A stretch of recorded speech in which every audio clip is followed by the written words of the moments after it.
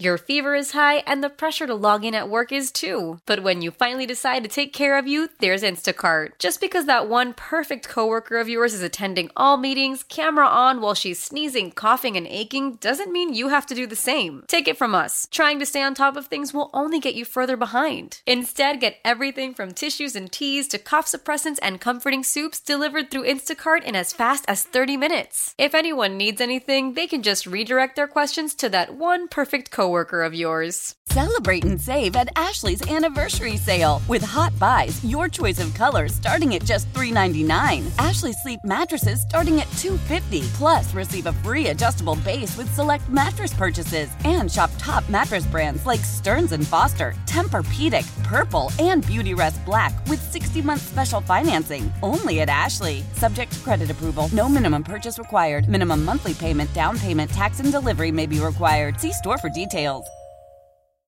How powerful is Cox Internet? Powerful enough to let your band members in Vegas, Phoenix, and Rhode Island jam like you're all in the same garage.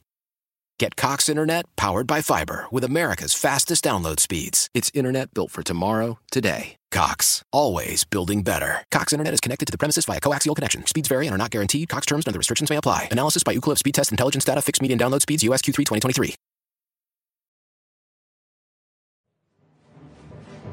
It's Jeremy White and Sneaky Joe DiBiase. You got to get a nickname, and if your name is a nickname, then they got to extend it. What are the Sabres' nickname? Saves.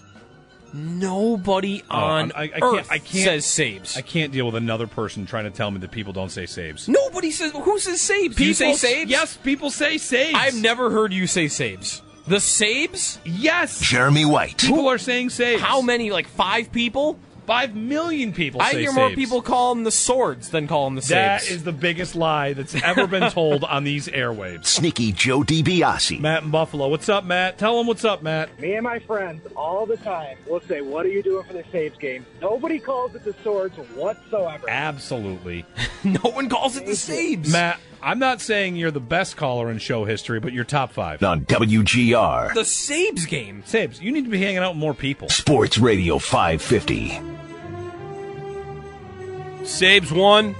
Rasmus Dahlin says Sabres, or at least he says... He said Junior Sabres. He did say Junior Sabres, which I think is Junior like Sabres. 99% of the way to him. He's going to say Sabres. But he hasn't officially said it about the team yet. How often would you refer to your own team, though? You know? Like, if you're the Toronto Maple Leafs, if you're Austin Matthews, how often does he say the words Leafs? We got a game tonight. Oh, right. You know, if you're on the team, we. It's just we. Yeah. I play for the Avalanche. How often am I saying the Avs? It's like talking in third person. A little bit. It's kind of weird. Well, it's a group third person. They would also maybe in like a formal context be like end of a career. Like I was proud to be a Sabre. Yeah. Imagine, in a retirement ceremony, someone steps up there, Dahlin in 15 years at his jersey retirement, goes, I was proud to be a Sabre. Love it. He will not say that. Put it on the bet board.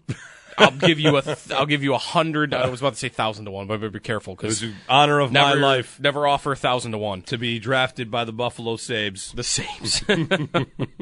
Yeah. The honor of my life. Is it possible that a player goes an entire career? They say the word. They say it's truly an honor to be drafted by the St. Louis Blues. And then when they retire, truly an honor to play for the St. Louis Blues. And never say Blues. Or the in-between? Yeah, never. Yeah, I don't know what context they would say it, right? I guess unless, everyone would know who you play for. Your coach says a lot. Like, Granato says it's important to these guys to be a Buffalo Sabre and play. Coaches want to do that, but I'm sure players do. It's kind of funny. Maybe captains are the ones who say that more than others. It'd be like us saying, oh, where are you going? Into the station, not into WGR Sports Radio 550's radio. Everybody kind of knows what hockey team you play for. Right, yeah. Anyway, good morning, Jeremy and Joe. It's a Thursday. It's been a beautiful couple days. I mean, the weather's been awesome. Yeah. Nice and warm. It's going to dip back down for the next couple days. High right now, it's 46, and the high today is, about this. It's going to be overcast, rainy, and through the weekend we get colder. So the ground might freeze again, maybe. It is mud season.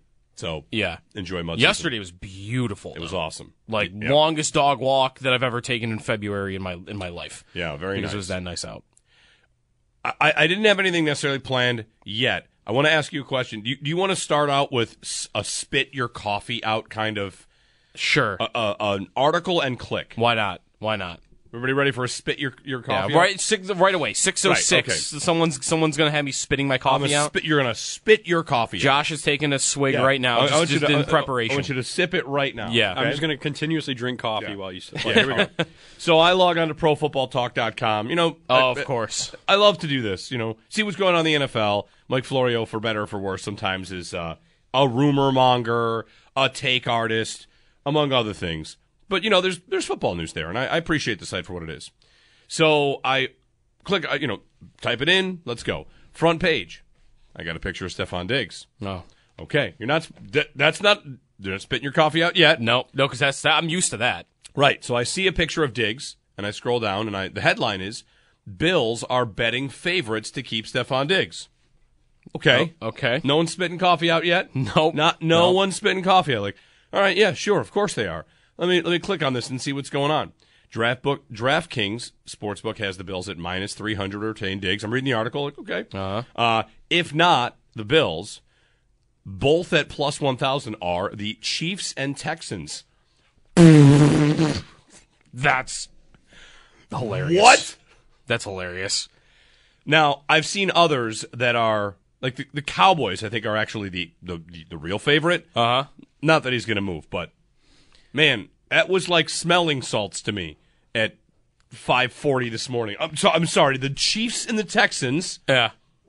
One of those should be very different than the others, right? I don't know. Maybe not for competitive reasons, but for psychological reasons. Sure. On top of competitive reasons. I mean, I've had a couple of tweets in the last week. Imagine if the Chiefs get Gabe Davis. And, a fear of maybe they would find a way to get more out of him than the Bills have, or he's good and now he's going to torture the Bills as a member of the Chiefs. And I'm not sure if anyone's ever thought of the possibility of Diggs going to the Chiefs. The Bills would never do it, right? No. Never do it. The Chiefs would not even pick up the phone, right? Like, they wouldn't call the Bills. Right, it wouldn't be laughed at here. Right, they're going, hey guys, Diggs is probably, should we even bother calling Brandon? Like, what's going to happen? He's going to laugh at us and hang up, right? Yes. And do you think it's April Fool's Day? Call him on April 1st, maybe. If they traded him to the Chiefs, they should just go ahead and stop building the new stadium. Just shut this whole operation down. The Texans is another fun one in here. The Texans. If the Texans had Nico Collins, Stephon Diggs, and Tank Dell. Yeah. I mean, again. Would you put them above the Bills? As a franchise? Just for to win the Super Bowl next year. I might have to. Because the Bills who need weapons would be giving a team with weapons more weapons. Like, here, take this. There's no scenario they'd have better weapons than the Texans under those circumstances. We're in a fight. Why don't you take all of the weapons? Uh-huh. It seems nuts. Well, let me ask this question, though. You said multiple times, like, you would take a first-round pick? If no one's going to offer that, right? Yeah. No one is going to offer that. But let's say someone's willing to offer a first-round pick that you can use on Brandon Ayuk. Brandon Ayuk. I was going to say Brian Thomas. No, a first-rounder and just drafting the replacement is not. It's scary, very scary. Mm-hmm. If the Bills somehow did get a first-round pick for him, which they won't, I would immediately offer it for Ayuk.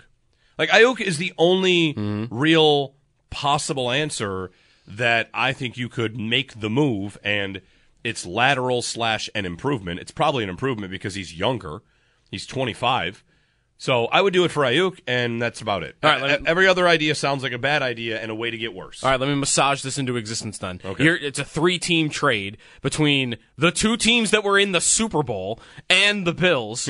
And the Bills are going to get Brandon Ayuk. The Niners are going to get the Chiefs' first-round pick, and the Chiefs are going to get Stephon Diggs. I feel like I didn't win that trade. I feel like in the context, you got to look at Diggs in the Chiefs uniform now. Yeah, right. That's not happening. Come on. What? And the Chiefs' first-round pick is 32nd overall. That's probably not enough to get Ayuk. Probably not. You got to still find. And to be fair, Ayuk's probably more valuable than Diggs, so you got to throw like your second on top of it, or your third on top of it. I mean, to make it work. The Ayuk idea, would the Niners trade him to the Chiefs? Because that's obviously a much better idea. And the Chiefs, in that three-way trade, if you're the Chiefs, people are asking, why didn't you just take the young receiver instead of the older guy? Yeah.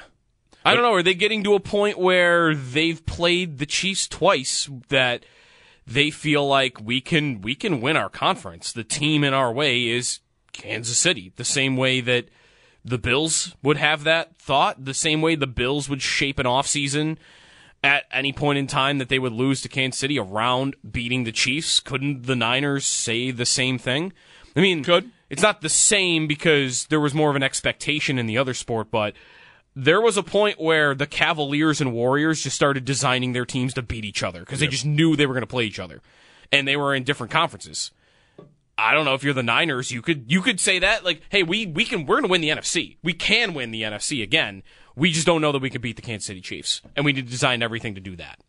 So I think that's the mindset the Niners could be in, just the same way an AFC team would be. One thing about this offseason and free agency that'll be interesting, I referenced yesterday, listen to Joe Marino and Kyle Krabs of the Locked On NFL Scouting Podcast. We talk to Joe all the time, and we've got Kyle Krabs coming on tomorrow. And they were talking about perfect fits, like where this player would go that's a perfect fit. Matt Bowen has a piece up about this. And, okay, we can all agree you're not one player away. Nobody's one player away. But what's about to happen in free agency, when we get to free agency, is that these other teams, a lot of teams, contenders, and contenders with space, will add. And the Bills won't. Right? Like, look at the Bills and Chiefs. You think they're pretty even right now. Bills lose these close games. You know the free agents the Bills are losing. Mm-hmm. And for the Chiefs, they got to re-sign L'Jarius Sneed and Chris Jones. And then they just add, Mike Evans. Mm-hmm. Right? Or they add Michael Pittman Jr. This free agency period, the Lions add so-and-so, and on and on. Look at your top 50 free agents. The Texans have $61 million in cap space. Oh, yeah. 61. They have, could this be right? 61. They have $105 million more in cap space. And if you're the Texans, shouldn't you 100% operate under the rookie contract for C.J. Stroud? 4 more years of that. Let's go ahead and win the Super Bowl. Yeah. Like, Stroud looks every bit the part of a legitimate star. You already have studs at receiver. You have a good team. And if you're the Texans, it's just about, let's round it out and win it. Would you think it's nuts? I guess not. How crazy is the idea of the Texans being better than the Bills next year? I don't think it's that crazy. I don't think it should be considered crazy. I don't think it's that crazy. I mean, I don't think I would pick it right now, but the thing the Bills have over most teams is, well, their quarterback is better and more talented. And Houston's right there. Right? It was that good of a rookie year where you have to give Stroud that much credit. If he takes any sort of leap forward, then he's a top 5 quarterback in the NFL. He was, I think so. It's right? probably right. He already was knocking on the door of that, wasn't he? Mahomes, Allen, Burrow. I mean, I would probably take Stroud over everyone else. I mean, he's already had a year statistically that 4,100 yards, 23 touchdowns, 5 picks, and he missed 2 games. There's not much room to grow from that. Yeah. I mean, there's maybe another step forward to Mahomes, Burrow, Allen tier, but that's it. He's already right behind that, I think. So I don't think it's that crazy. He just has to take some improvement. They've maybe got to make the line a little bit better and improve their defense. And they're right on. They're to me roster-wise right on par with these other teams right at the top. Yeah. It's the whole thing is, which is why you should not give them Diggs. No, that's right. You should probably just keep that guy. The whole thing is free agency here. I mentioned these other teams are going to get players signed, but also, Joe, I looked at Matt Bowen had a piece, top 50 free agents and their perfect fits. I just started to mention it. Yeah, I opened that piece yesterday and did Control F Bills, and they are not listed. They're just not even mentioned. They're not even in the game. Mm-hmm. They're not in the free agency game. They've got their restructures to do. Hopefully that happens kind of soon. And then I was looking yesterday to see the teams that were over the cap last year. What did they spend?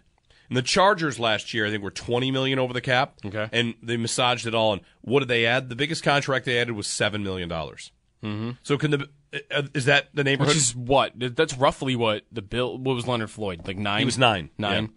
Which was the biggest contract they gave out for, like, on a year-to-year basis. That was the biggest one last year? Yeah, Poyer was under that.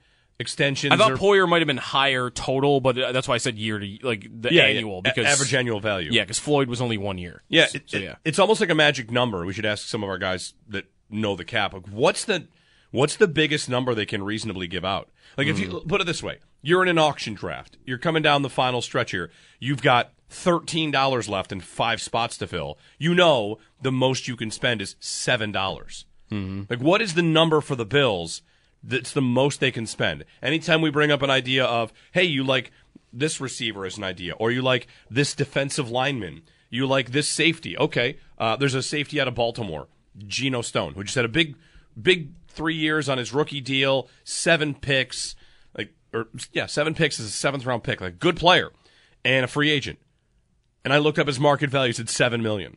Mm-hmm. Can the Bills pay $7 million? Is that the highest number they can pay, given their cap situation? Or I would imagine it's also somewhat, you could massage it because you could, if they restructure everybody, they'll have more room and they'd have a bigger price tag in 2025.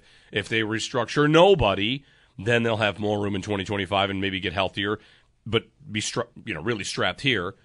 Cuts, there's so many decisions to make, and we're kind of flying blind. They're not, on what they might be willing to do and what that number is. But free agency, I would imagine free agency gets frustrating. The Texans load up. The Chiefs load up. I don't think we worry about the division too much. The Bengals. It's not going to be Miami. Miami's down in the dumps with the Bills. That's right. But some of these teams are going to... Here you go. It's like you're playing a card game and someone has 8 turns in a row and the Bills have to just kind of sit here and wait. All right, in terms of, there are 20 teams that are that have cap space. They're under the cap going into free agency. And without giving you the exact... Here, just go by team. The Colts are 5th. They have $66 million in cap space. The Bengals are 6th. They have $61 million in cap space. Now, they have 2 receivers that are coming up. They'll have to give a lot of that to Higgins, I'm sure. The Texans have $61 million in space. You mentioned the Lions are in there. That's the other conference. You're scrolling down. The Jaguars have $17 million in space. The Chiefs have $17 million in space. The Jets have $7 million in space. Okay. And the Bills have negative 51. Okay. Negative 51. Yeah. But your big hitters are Indy, Cincy, and Houston. Those are your big, they can do lots of stuff. Yeah. Lots. And for the Bengals, I think that's even after they would pay T. Higgins. They can franchise tag T. Higgins, and that's going to be, $21 million? Mm-hmm.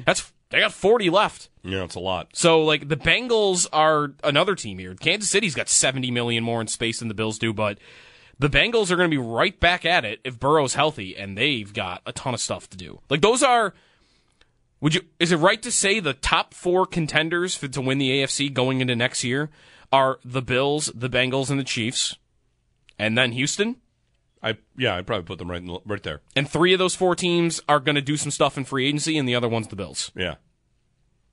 It's going to be a stressful month, just based on that. Yeah, it's going to feel like you're getting passed maybe by, at least one team. Yeah, and that's why there's so much focus on this draft, right? This is why the wide receiver train and the need for defensive line and safety. I mean, people are going to be honed in on this draft because for free agency, you're not going to totally sit it out. We know that. They're going to find their guys. They're going to get some bargain deals. They're going to try. But for any sort of big hit, there's going to be maybe a day where, holy cow, Houston added fill in the blank. We should, we often forget this contract, and I forgot this contract too. The Bills did make one signing last year in free agency that was bigger than Leonard Floyd. Remember it? I don't. They signed someone to a 3-year, $22 million contract. $22 million total. Connor McGovern. Yeah. Yep. Okay. So that was the biggest contract they could give out. That's 3 right. years, $22 million. That's right. You could do deals like that where the first year is kept low and the other years go high. That is basically what happened there. Right. His cap hit last year was only $4 million. Okay. But he signed a contract that was, $7.5 million per year? Yeah. Total. And that was, that's pretty big money for their offensive line. We knew right away that's a starter salary. You signed that guy to play. Yep. So they filled in a hole. They got a starter out of that. It's going to be interesting. 803-0550. Yeah, so Bills, betting favorites to keep Diggs, profootballtalk.com. There you go. If you missed the start of the segment, that's what launches us there. Holy cow. Chiefs and Texans. Whew. Chiefs are definitely talking receiver. That's the other thing. Yeah, they're going to do it. Is the first round, a lot of mock drafts are look at what the Bills did and then look at what the Chiefs did. The Chiefs get Troy Franklin, who's going to haunt our nightmares for the next 10 years. Just right? Don't let draft night come and we're watching, and there's receivers left on the board, and maybe you've got a guy that you want, and you know where the Bills pick at 28, and then you get that little alert on the bottom ticker that says trade, and my heart's going to stop hoping that that's not. Oh, don't let Kansas City jump the Bills here to grab a wide receiver, because that's going to make me lose a lot of sleep if that happens.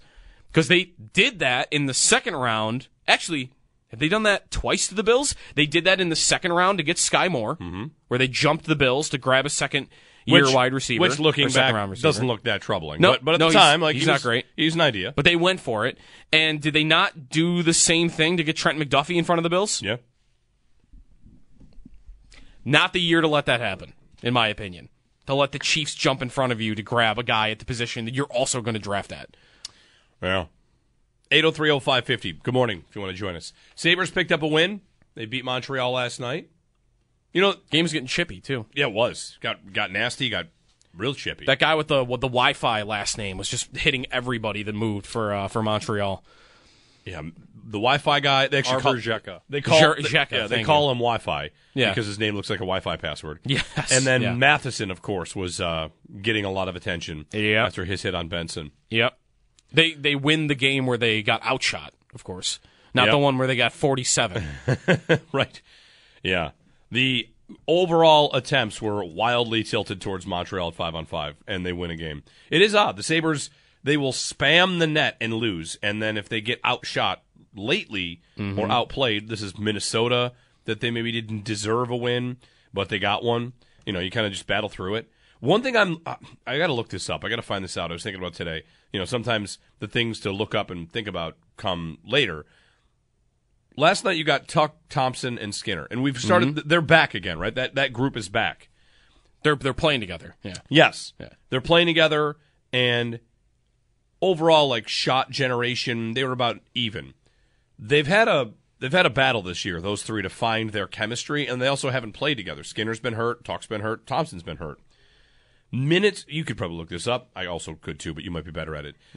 Minutes together for that line this year versus last year. How many minutes did they play together last year, Tuck, Thompson, and Skinner? Because last year, that line was one of the most fun lines in the sport. Yeah. It was we talk about all these Tage highlight reel goals, and I know them well because I watched the Buffalo Sabres goal highlight reel 100 times in the summer, and it was so much Skinner, Thompson, Tuck. Minutes last year versus minutes this year, and that's injury, and that's also breaking up that line. Like Granato has not gone to that line with regularity. The last couple games, they're getting back to it. Maybe he's kept it apart because of the injuries and trying different things. Yeah, but even when they've played together, it just hasn't looked the same. It hasn't looked smooth. It hasn't looked efficient. Yeah, last year that line played 579 minutes together. This is going to be 5-on-5 only. Yeah, which is, I think, actually right to do. 579 minutes. Those three played together. This year they're at 176. That's unbelievable. Yeah, and there are games left. How many games are left? 30? 25. 25. So they might get to what? 300. Oh, if that. They might not. Right. If they played together the rest of the season, they might get to 300. And last year they were almost at, what did I just say? 579. 579. 579. Almost 600. Yep. How about expected goals? Or how many points did the three of them put up last year versus the three of them putting up this year? They scored, holy cow. Can this be right? I'm double checking real quick. It seems so absurd that it would be this different. As you look this up, Stat of the Day is brought to you by, let me get that right in, because it sounds like you're already setting us up for what will be the Stat of the Day. I think it's going to be the Stat of the Day. Yeah? Stat of the Day brought to you by Seneca Gaming in Irving, home of the biggest bingo payouts and slot machines with thousands won daily. Last year at 5-on-5, Thompson, Tuck, and Skinner as a line, when they were all three of them were on the ice together. All three were on the ice. They scored 42 goals at 5-on-5. This season, Thompson, Tuck, and Skinner, when all on the ice at the same time, have scored 7 goals. Holy. All right. Wow. Your top line. So goals now. I'm just like triple checking my work. Yeah, I think that's all from Natural Stat Trick. So okay, then goals per 60, because 47 over 579 minutes versus 6. You said 7 over 100. Man, it's about half the rate. It's probably half as much in terms of how often they've scored, and 1/3 as much how often they've played together. So if you want to make the case that Granado has not been wrong to break them up. Last year they had magic, and this year, not so much. I mean, Tuck scores the game winner shorthanded last night, and Skinner scores as well. Like, you got to see it. You got to see a little bit of what those guys can do. And Thompson has been scoring. Lately, those three guys have been chipping in. I mean, for Skinner, it's his first goal in 10 games. Yep. Anyway, all right. I'm excited for you to type that out, tweet that out, and I will hit the retweet button fast. Yeah. All right, stat of the day, out of the way early. Jeremy and Joe, good morning. We'll talk a little Steelers today. We got a Steelers guest coming on at 8:30 to ask them if they're seriously going to stick with Kenny Pickett and Mason Rudolph, or if maybe, a candidate for a quarterback trade could be in the future for them. So that's coming up. Of course, we'll recap the Sabres game, get you highlights along the way, and, wide receiver idea of the day, instant trivia, all the good stuff. 803-0550 to join us. Jeremy and Joe on WGR. Across the line, Cousins, far circle, shot, rebound, Skinner scores! Jeff Skinner feasting in Montreal again, and he's tied the game at 2. I thought UPL was great. PK was great. It's just one of those games where you had to kind of grind it out in the third. They had some chances. UPL played real well when we needed them, and guys made blocks when we needed them, and cleared the pucks when we needed them. Nice way to get a win.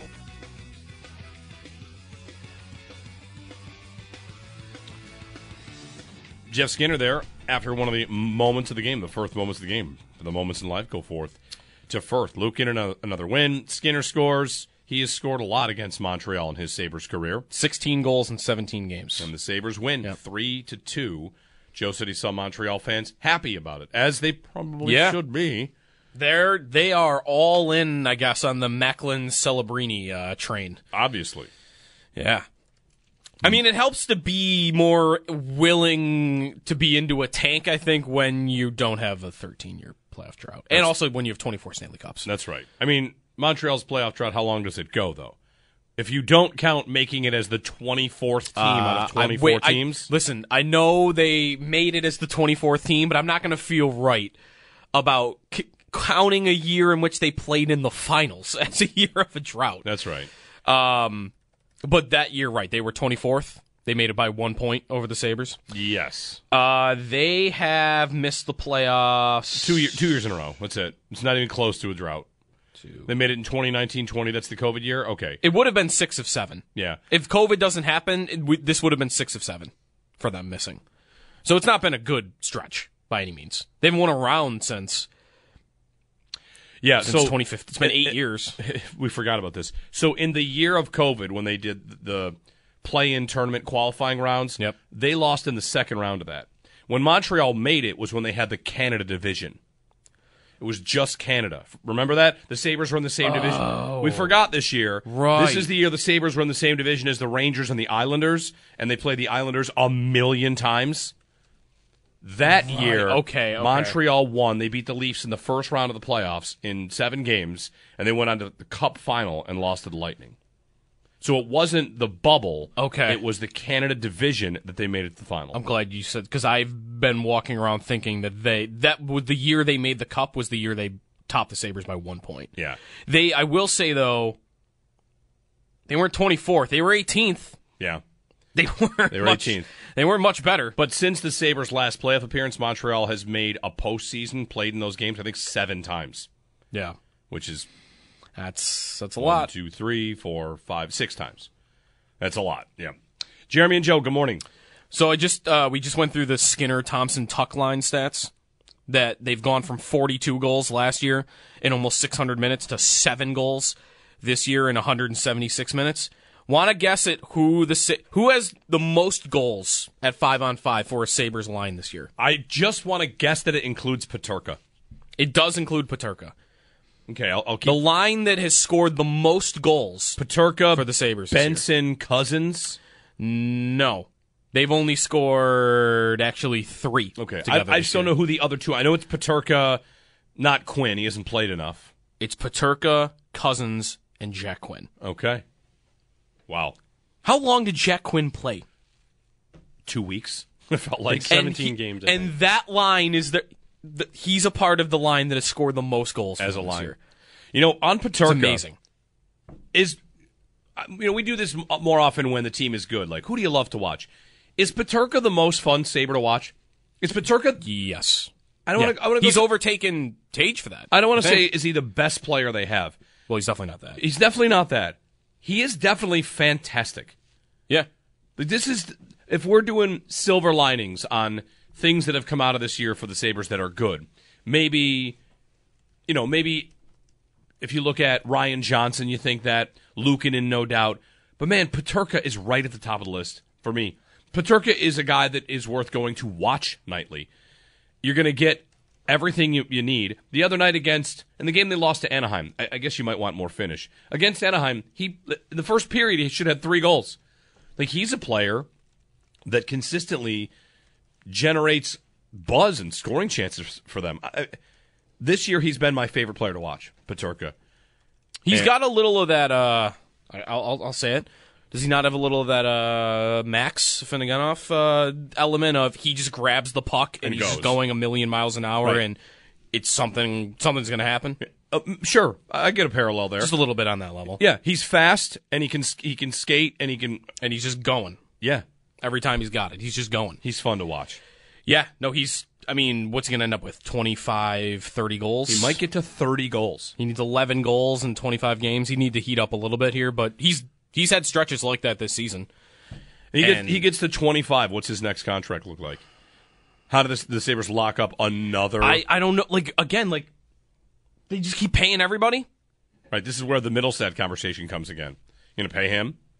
I mean, Peterka's only 22. Might feel more to make a distinction there. He's 3 years younger than Middlestat, 4 years younger than Middlestat. Like, I guess that would be. I think they're not going to pay both those guys, are they? Who knows? I don't know what the plan is with that, where you have all these guys that are they're doing exactly what you want. Yeah, you wanted Peterka to take a step, and there's nothing he's doing that would make you not want to pay him. It's just the group overall. Like, it feels to me like the group doesn't deserve another contract extension. The group doesn't. Well, Peterka doesn't need one. He's under contract next year as well, real cheap. But the extension after that, you'll see if you get 2 25-goal seasons. The most interesting question, I think, about the Sabres and their next contract has now become Luukkonen. Luukkonen is an RFA. He is 24 years old. He's having a tremendous year. He has developed into a serviceable goaltender, if not a very good goaltender. And the question is, if he plays at this level full time, that's a number 1 goalie. And when this is the toughest part of this. Ready? You ready to put your, if you want to say, analytics or your process to the test? What have the Sabres done every time a young player has shown them, I'm good, and you can count on this? They have locked that dude up for 7 years or 8 years. Mm-hmm. Thompson, Cousins, Samuelsson, of course, Dahlin, who had done it for longer than those guys had. But if the Sabres think Luukkonen has become this, then the contract, won't they be hunting for a bargain? Every time they sign these big, long deals. Samuelson's a great example. Samuelson's $4 million. Mm-hmm. At some point, they think that will be a good bargain for him because defensemen that play that many minutes, blah, blah, blah, and the cap going up, blah, blah, blah, all that stuff. Him locked in at that money, that doesn't look like a bargain right now so much. It looks like, okay, he's on your team. Mm-hmm. What's the number for Luukkonen? I don't even want to flirt with goalie contracts anymore. I have no idea how to do them. How would you watch this run from Luukkonen and decide, yeah, that's worth 6 years? Is it worth 3? The Sabres have, in their goaltending efforts, gone bargain hunting with Carter Huttons and Eric Comrie, and Luukkonen's playing like he's good enough to commit money and term to, but you just might want to wait on that because it's a goalie. It strikes me, Joe, as different than forward and defense. It is. What does it matter what they project still from Levi? Like, do they want to pay him, even if he's earned it? Do they want to give him a 7-year contract when they still think that Levi's going to be their number one goaltender someday? Do they still think that? If you grow a number one goalie, this was the conversation about Hellebuck. Like, you can't bring Hellebuck in front of Levi or UC Saros. If you bring in a number one ahead of Levi, if you grow one in front of him, well, all right. You don't owe anything to Devin Levi. If Luukkonen is a true number one, and let's say he's the 10th best goalie in the league, are you slow playing that on the belief that Devin Levi is going to develop into somebody above that? Because that does not seem like a good gamble. I mean, by the way, he is number one in the AHL now in save percentage on the season. Good. And I've pointed out, like, his numbers this year are not that bad for, like, goals saved above expected. Like, he's about league average when he played. So I don't know how much of it, but this counts though, I guess. How much of Levi being down there in the first place is that Luukkonen has played like this? Most of it. Because otherwise Levi would be up here, I think, on his own merit. I guess I think more about, though, like, roster flexibility more than I think about you owe it to Levi. It's, if you think, hey, look, he's the best goalie in the AHL since he's been down there. His smart numbers are actually about average when he played in the NHL this year, and he's 22. So, all right, this is still on track. This is still going well. That's a good season from a 22-year-old goalie prospect. That's a better development season than Luukkonen ever had. Leading up to this year. So we still think that's going to happen. And maybe it's just going to take longer. It's not going to happen this year. What if it takes 2-3 years? Then, okay, well, now we feel more comfortable with Luukkonen, but if you still think you're going to get to Levi eventually, why, I guess, lock Luukkonen for 7 years? I wouldn't do that at all. Like, to me, that's just, I don't think that makes a lot of sense. But 3? 4? He's 28. That I think can. Yeah. But that does get to, like, you could have in the first, that you're kind of lucky that Luukkonen showed up and had this season. Oh, if Luukkonen isn't having this season, they're in the bottom 5. They're in the bottom 5. They're probably in the bottom 3. And the whole year would have been about you didn't pay a goalie. Yeah. You didn't bring in a goalie. Anyone. Somebody to come in, and you've needed it for years, and Luukkonen bailed you out by having the season that he's having. When I only want to give them so much credit for it. As I mentioned earlier in the week, like, they kept him around, and they deserve credit for that, not giving up on him in totality. But he was nowhere to be found at the end of last season. They were not playing him. They were playing Comrie over him. And then this year, to start the year, they went Levi the first 4, Comrie the next 2. They didn't even get to trying Luukkonen this season until the 7th game of the season. So goalies, man, right? It's weird. It's voodoo with goalies. Which is why I don't want to go nuts in just expecting him to be, great number one next year even too, because there are a lot of goalies in the league that will even have Vezina level seasons, and then the next year they're like one of the worst 5 goalies in the league. Yep. It happens a lot. It's my number one question to the Sabres, and I asked this to Granato. How many games until you decide that this is who Luukkonen is? And Granato indicated that he might be already getting there. And then I asked Chad DiDomenicis, expected Buffalo. I asked him yesterday. He said this time next year. If Luukkonen's still this time next year, I like that answer. Then he's real. Yeah. Nick Suzuki of Montreal after their game last night said, quote, of the Sabres, they're a good team. They got a lot of good players. I think their spot in the standings doesn't really say what kind of team they are. That's Suzuki on the Sabres. Now, in post-game, crediting a team that beat you as being better than people think, that's something the Sabres might do if they lost to Anaheim, right? Like, a bad team loses to a bad team, you have to say that the other bad team is a good team. However, one of the themes of yesterday was, when Chad DiDomenicis came on, he has a piece up at Expected Buffalo, it's not as bad as it seems. Like, the Sabres, in the standings, it's ugly. But if you cut down the tree and count the rings and take a look at it, or you take a look at the autopsy, there's an indication what you have is not that bad. That they shouldn't be having this bad of a season. It's no doubt a bad season. But Chad's whole point is, like, you could still probably believe in the core.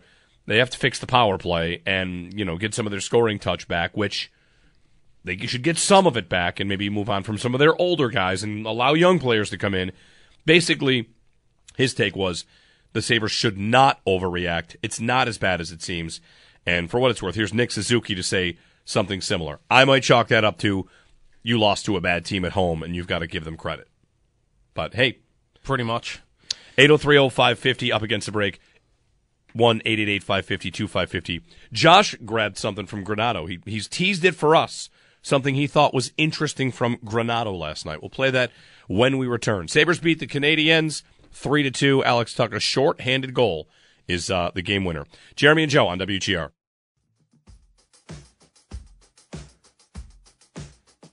You get on the road, you're just with your team. They're together all day long, and I think that does help. I think that helps their focus. I think it helps bring them in and dial in to a game. We leave yesterday, and they know you're preparing for a game. Obviously, at home, there's so many other things going on for you, and everybody's separate. So I do like us on the road. I mean, we certainly look at it, we talk about it, but I think that's the big one. I think you see guys are spending the whole day together on the road, and you know you're preparing for a game the whole day, the day before on these trips. So it's just a different dynamic.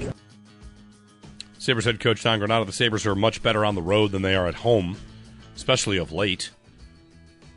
In this calendar year, 2024, they are 6-1 on the road and 4-7 at home. Yeah. That's going to have to change. They could just be bad at home every year. Like that's not going to work. It's not good. No, it's difficult. Is there anything they can take from their road games and routines than they implement at home? Nah. I don't know. I think more about just, more of a conversation about the atmosphere in the building and just all of it. If it's just a never-ending cycle, chicken and egg, whatever.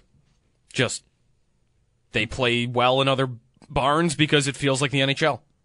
That might be right. But I just don't want to have even an instant of blaming the fans. No, right. No, not that. Not that you are. Yeah, no. Not that you are. No version of, what can fans do better? Fans have filled that building many times this year, and I think some of their biggest environments and biggest atmospheres that would have been the most NHL feel, they have laid eggs. Yep. 803-0550, good morning. Happy Thursday. This day in history. A good topic on this. This day in history might be an event that brings, is it your hottest take? It might be my hottest take, yeah. It's possible. I thought Eli Manning was horrible. Is that hotter? For a career? This is hotter. No, never mind. This is, yeah. If we're on the same wavelength here, I think what you're about to say is my hottest take. We got to think about what my hottest take is currently. Do you know what it might be? What is it? What's my hottest take right now? Well, you know what? Let's get a break and get on the other side. Absolutely hot over medium wings. 100%. A literal hot take. Yeah. 803-0550. This day in history, the genesis of Joe's hottest take. Josh, what's yours? Do you have one? You just have to explain what a hot take is to Howard. In fact, you know what? I will take my hottest take, and I will even expand it further. Oh, all right. I will double down. I will triple down on this hot take. We're going to get so many clicks for engagement off this. It's going to be awesome.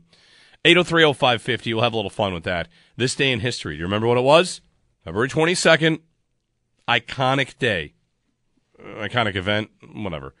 If you were alive, even if you weren't paying attention, you'll know the highlight. Your fever is high and the pressure to log in at work is too. But when you finally decide to take care of you, there's Instacart. Just because that one perfect coworker of yours is attending all meetings, camera on while she's sneezing, coughing, and aching, doesn't mean you have to do the same. Take it from us. Trying to stay on top of things will only get you further behind. Instead, get everything from tissues and teas to cough suppressants and comforting soups delivered through Instacart in as fast as 30 minutes. If anyone needs anything, they can just redirect their questions to that one perfect coworker of yours. Celebrate and save at Ashley's Anniversary Sale. With Hot Buys, your choice of colors starting at just $3.99. Ashley Sleep mattresses starting at $2.50. Plus, receive a free adjustable base with select mattress purchases. And shop top mattress brands like Stearns & Foster, Tempur-Pedic, Purple, and Beautyrest Black with 60-month special financing. Only at Ashley. Subject to credit approval. No minimum purchase required. Minimum monthly payment, down payment, tax, and delivery may be required. See store for details. How powerful is Cox Internet? Powerful enough to let your band members in Vegas, Phoenix, and Rhode Island Jam like you're all in the same garage. Get Cox Internet powered by fiber with America's fastest download speeds. It's internet built for tomorrow, today. Cox, always building better. Cox Internet is connected to the premises via coaxial connection. Speeds vary and are not guaranteed. Cox terms and other restrictions may apply. Analysis by Ookla Speed Test Intelligence Data. Fixed median download speeds. US Q3 2023.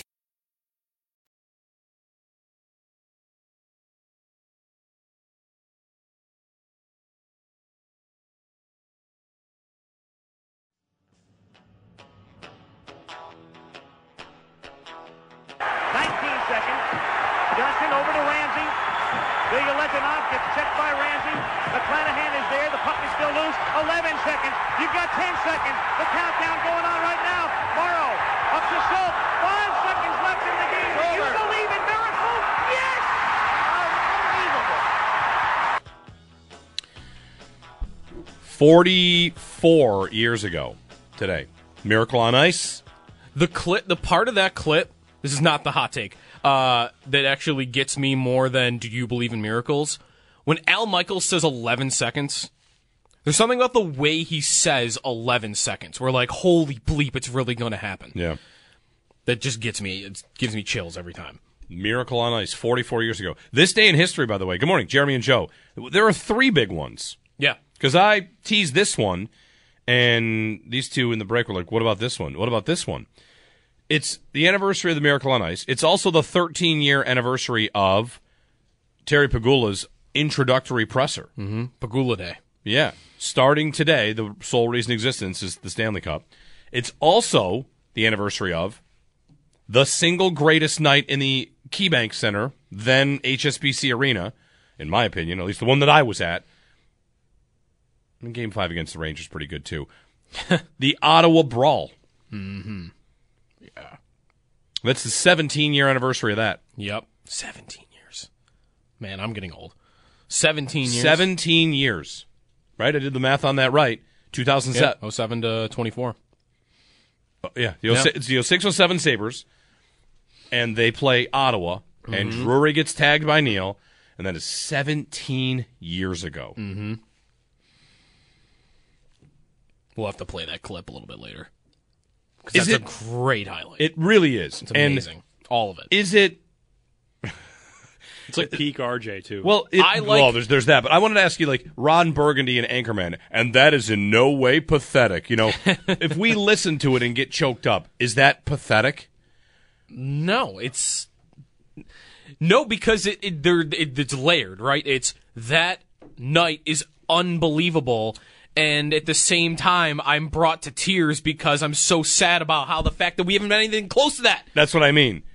I would be listening to it, and we will, of course. I'll listen to it and think about how much we loved that team, that time, that rivalry. Being in the building with a crowd like that, like where that's your rival, you're first versus second in the division, and they're fighting. And now Lindy's going over the boards, and just like, No, that's not pathetic at all. That's a time when, like you want to wax poetic and say the connection from the team to the city was ironclad. Every night was an event. Every night was down to the arena. Who are you going to see? And that one against Ottawa, we had a couple of big nights against Ottawa. That wasn't the only one. Mm-hmm. When Ottawa came to town for a good year, of course, there's the playoff series the year before where the Ottawa Senators were more of the juggernaut and the Sabres took them down. And then the poetic justice of the following year, Ottawa taking the Sabres down in the same round. In the same amount of games. In 5 games. Yeah. I would have just liked to be, like, it's again, like the sadness part of it. I just want to wake up the next morning and, like, look forward to going wherever. Like, that would have been, I mean, for me, that's how long ago it was for me. It would have been middle school for me. Just, like, the excitement of going into school that day to, like, just know everyone's going to be like, did you see what happened last night? I would like to see what Twitter would be like on a night like that. Oh. Man, imagine if we had Twitter for that game. It probably existed for like 10 people listening. Because it's been around for a long time. I don't know that far back. Not 17 years? Okay. I don't know about that. Man. Miracle on Ice, the Ottawa Brawl, and Terry Pegula speech introducing the new owner of the Sabres. Yep. What's going to happen today? What could be the biggest thing that happens today? But the Ottawa fight game, the other thing about it is I don't know if you really have to do this, Joe. The complicated relationship you might have with fighting in the NHL and cheap shots and frontier justice. It's very possible that we have, not everybody, but some of us have felt a disconnect to that whole, that's stupid, because the Sabres really haven't had meaningful games. The one thing about hockey that's always been clear to me is with fighting and with cheap shots and with a night like that night against Ottawa 17 years ago, it's the only sport that makes you feel like you want to jump onto the playing field and fight also. Right? Yeah, you want to take part. You go to a Bills game and it gets dust, things get fired up, or there's a dust up between two players like, oh, look at this, they're going after it. Maybe if there's a brawl in baseball, it's, wow, cool, look at this. But in hockey, the emotion in that building of a night like that where, and Lindy, of course, in that moment is so perfectly representing what fans are feeling. Like, you go after our captain, Drury gets hit in the head by a cheap shot artist who has his number retired. Oh, it's still by the Ottawa Senators. Unbelievable that Chris, happened. Like, we hated so many of those players on that team. Man, it's just, I don't really have a conflicting relationship where I think, fighting now and sending guys out and sending Peters and Coletta and Mayer over the boards. Oh, that's cheap. You find your coach. I don't really think about it in terms of what it would mean today, because at that time that was a rivalry. It was organic on some level. Even though Lindy created the moment by doing it, it was very much organic. Right. Like, all right, enough of this. And then of course Marty fights Ray Emery and Peters fights Emery, and it's just There have been uglier brawls. The brawl itself is not ugly. It really isn't. No, not really. Nobody gets lit up and dusted. And the guy actually that got lit up the most, if you watch back, if you watch those videos far enough into, the replays, you see Mayer tagging Spezza, while he's getting grabbed. But that's kind of off camera. They're not really showing that. And even, Spezza's fine after. So no one really got, Claude Lemieux in the famous Red Wings and Avalanche brawl. That's what I was going to say. If you watch that, was it a 30 for 30? Yeah. It was an E60. Sure. E60. If you watch that series about the Red Wings and the Avalanche, those brawls, they were ugly. Lemieux, when Darren McCarty gets Claude Lemieux, Lemieux's leaving the ice with, his face is, they got him bad. Yep. They got him bad. He got, kneed in the face into the boards. And if there's a single highlight of this brawl between the Sabres and Senators 17 years ago, isn't it Lindy and Brian Murray? That's the number one highlight. Sure, Baron and Emery, a goalie fight I can remember in the moment. Peters and Emery, sure, you've got moments there, but the thing that being in the building that night, the thing that I think about the most is of course, we got to play the highlight. We'll play the whole thing, and we'll have to bleep out the swearing. But the thing that I remember is, if you're in the building that night, which I am, and I can remember thinking oh my God, I'm going to see a goalie fight. Where are you in the crowd again? I'm on the 100 level, and I am in seats where I can look directly into the Sabres tunnel. Okay. Across from the Sabres bench, I can look directly into the tunnel. I am standing on my seat. Something that, has anybody done that in the last 10 years? Stood on your seat? But this was everybody trying to get up to see oh my God, I'm going to see a goalie fight. But the swells of the crowd, it was like being in, I could only imagine, the Coliseum when gladiators are fighting. Mm-hmm. The swell in the crowd when everybody realizes that Lindy and Brian Murray are going at it. That, to me, is the sound of that will get me choked up every time, holy cow. And we could talk about, till we're blue in the face, how much we miss that team and the way that team played. But one of the things we probably really miss is that crowd. Imagine being a part of that again. Imagine if you could. How much would you pay? All right? How much would you pay for a virtual reality experience? You put a headset on, and it's totally immersive, and they could take you back into that night and sit in that building and be a part of that crowd. To really, truly feel that again. I don't know if I have enough money. I don't know if I have enough. If I gave you the choice between that and, I don't know, playing Augusta, maybe you'd play Augusta. But the point is, that feels so far away. It feels 17 years away. It feels like it's 50 years away. But it doesn't have to be. There were great nights in that arena last year, and they just have to be competitive again, and I'm sure that everyone would welcome it back, of course. But, man, the brawl. Well, you mentioned how, like, it's not really organic, though. Like, last night maybe that started to happen a little bit, but what are the best nights in the arena during the drought here? Like, it's nights that, like, to their own credit, like, you know, they were deserving, and I think the Sabres did a great job of pulling them off, but, like, RJ night is that night, right? And you have, what's another one? Where Miller's night, where they come back and they win against the Islanders in overtime. Like, and the crowd is full for Miller, and everyone's energized because of that.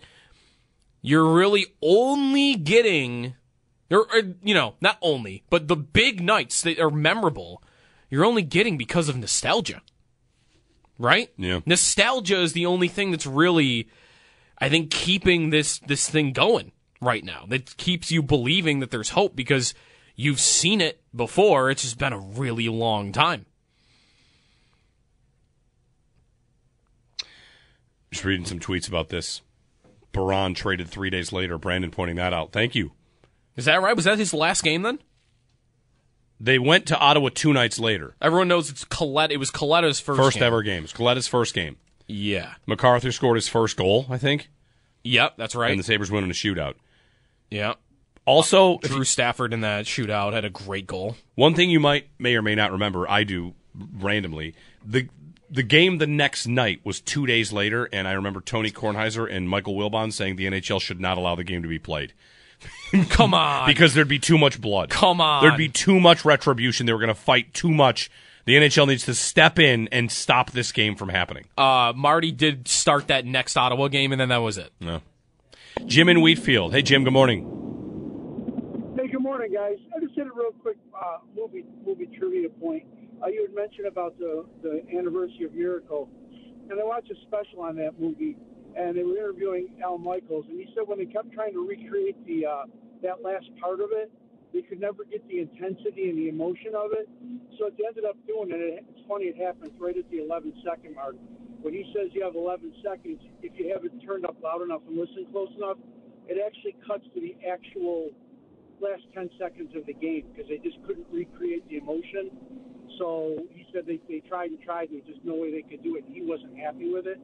So that's what they decided to do. So if you watch the movie, like I said, when he says you have 11 seconds or 10 seconds, you can actually hear it from his voice to the audio clip from back then.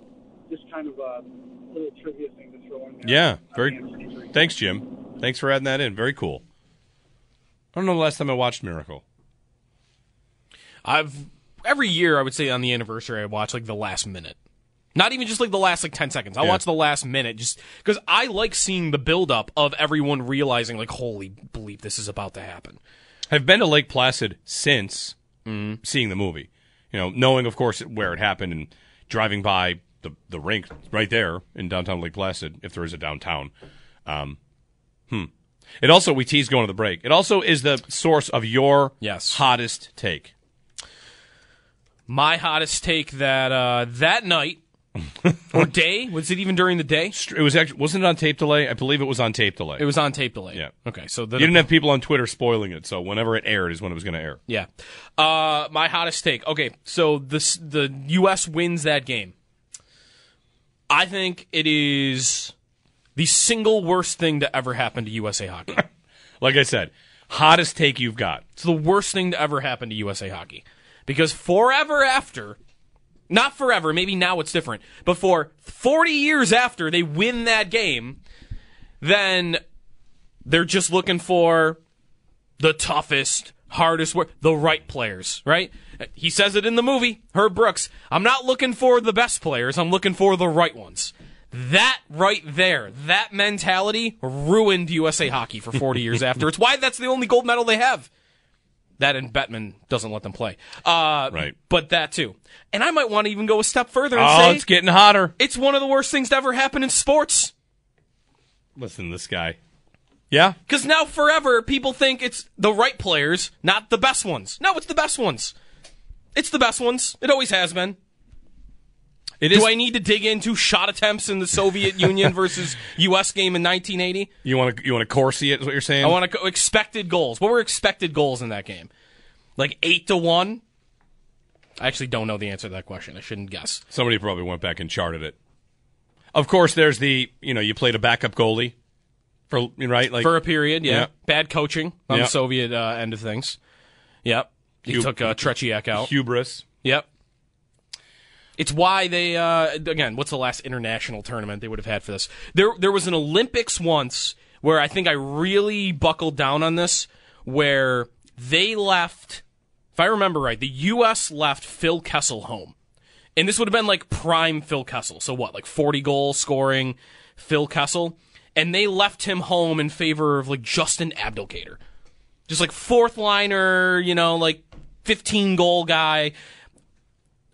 And they brought another Brandon Dubinsky maybe because he used to play tough against Crosby. Just the most archaic way of thinking ever. Like, we're gonna out-muscle him. We're gonna leave this 40-goal scorer home because we're look at the Olympics, 1980. How'd they win that one? The right players. Not the best ones, the right ones. Yeah. Hate it. It's the worst. What's my hottest take? I'm going to think about it for a while. Worst thing to ever happen in hockey. Yeah, it's hot. Terrible. That's a spicy one. The general idea, though, I get it. I know what the case you're making, at least.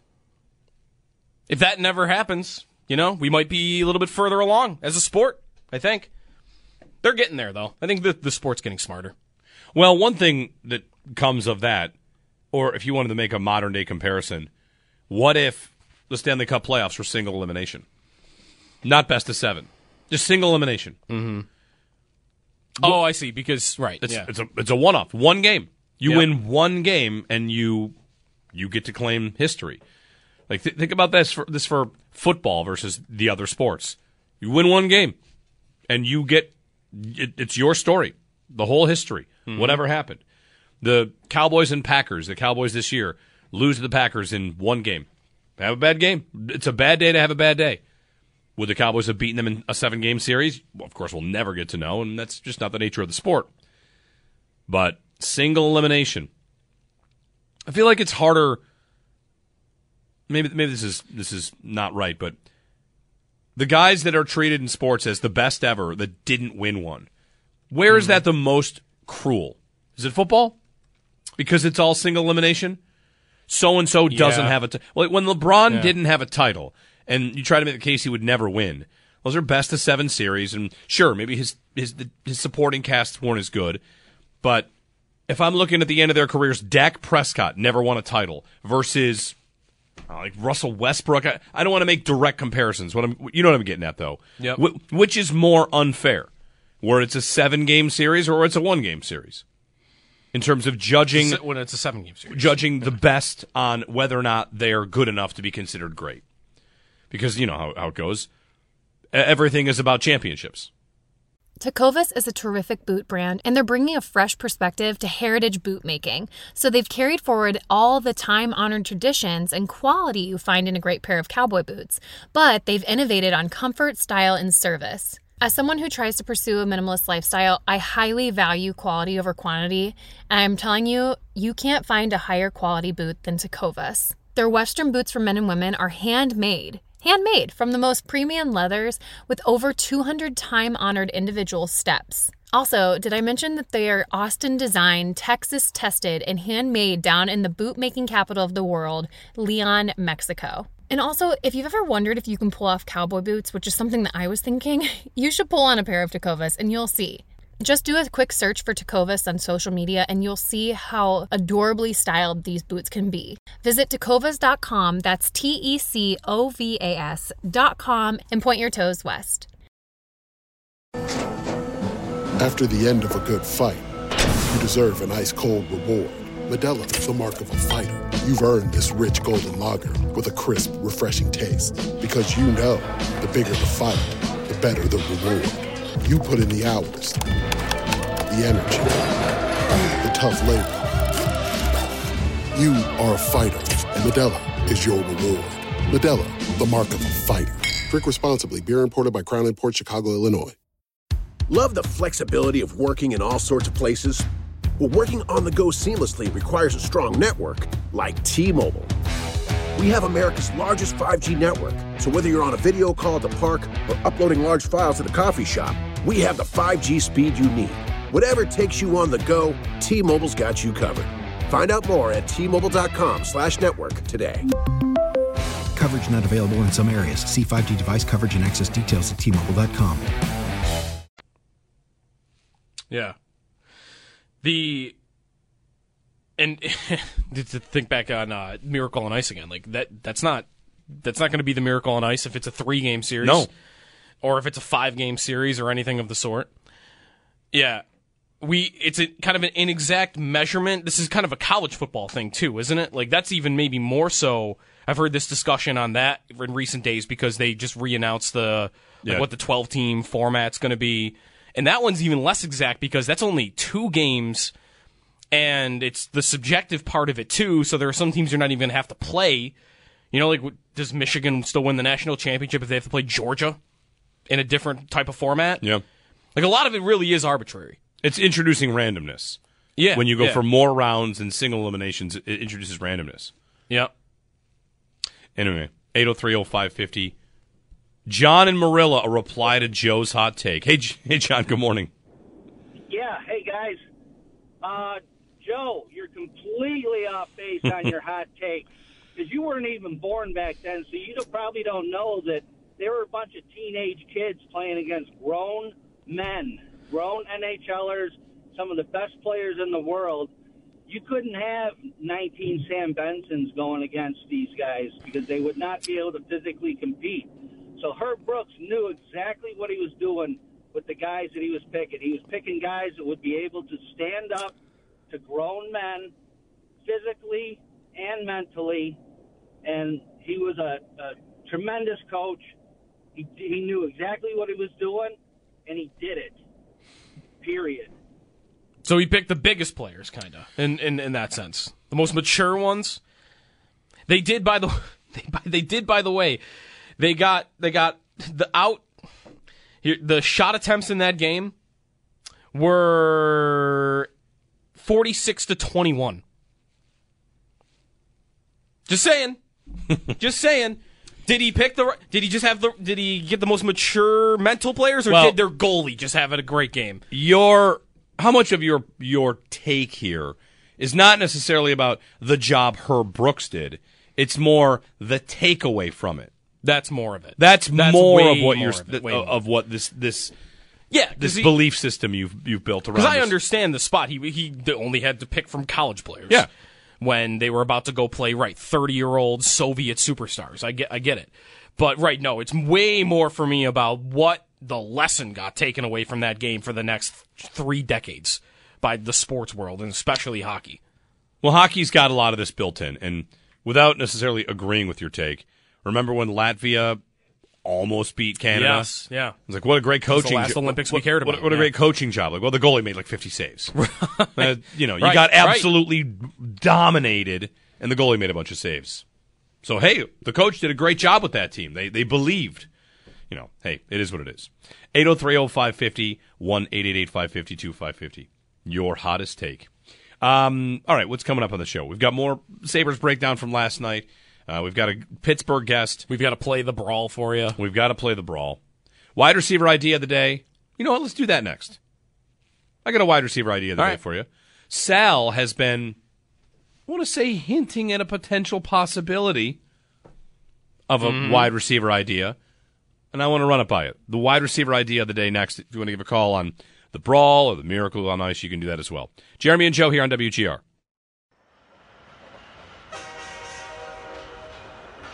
You need to create explosive plays.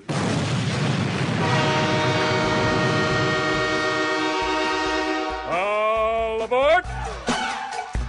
All right, Sabres get a win, 3-2 over Montreal. If you want to throw a thought our way, I'm happy to have it. But did promise the wide receiver idea of the day. Talked a little bit about free agency and how the Bills might feel like a person sitting out while some of these other teams are spending lots of money. Maybe that's for the best, Sometimes you sign bad deals. Yeah. Hey, can't sign bad deals if you can't sign any deals. How about that? Silver lining on free agency for the Bills. They'll sign some. Jeremy and Joe, good morning. It's Thursday. It's the anniversary of the Miracle on Ice, anniversary of the Ottawa Brawl, anniversary of Terry Pegula's introductory press conference. But we've got the wide receiver idea of the day. We teased it. I'm going to do it here. So I had somebody write me this as an email, too. Well, and by the way, if you wanted to have a wide receiver idea of the day discussed, just send it our way. We've gotten suggestions along the way for Marquise Brown. I've got one in the hopper to trade for Devonta Smith. You know, there's that. Really? Yeah. Ooh. Trade for Jerry Jeudy. There's lots of ideas out there. Here's one that's still, whatever. It's the closest one to the Bills, and we don't get into it that much. But I mentioned Sal's been teasing this idea that the Bills are very much still in contact with Gabe Davis. So, wide receiver idea of the day, Gabe Davis comes back on a cheap deal. I would be rooting very hard against that, mostly because I would be very afraid of the role that he is going to play and how that is going to impact future decision-making. Like, I think I heard you say the other day, like, if that came with, like, they still have to draft a rookie. Yeah, for sure. They would still have to draft a rookie. This is where, to me, if they sign Gabe Davis, I might question how much they would really be motivated to do that. Because, all right, let's say they figure out the money with Gabe Davis. He gets some sense of what his market's going to be, and the Bills find the Leonard Floyd amount of money, the Connor McGovern amount of money, and they think, okay, well, we can offer you 3 years at $7.5 million. We found this. To me, what I would hope, and what I would question is true, is there would still be a hurdle to jump over, which would be Brandon Beane going to Gabriel Davis and saying, okay, so we've got the money figured out, but here's what I need you to sign off on to get this done. Are you going to be okay with being benched if it happens? Are you going to be okay being benched? Getting fewer snaps. Yeah, but even outright benched, if they draft, like, we might draft a first-round rookie receiver, and if that guy comes in and is great, if he's Jefferson, if he's Ayuk, if he's Pittman, if he's any of these guys, like, you don't have a spot out here. You're not really playing. You play 90+% of the snaps in past years.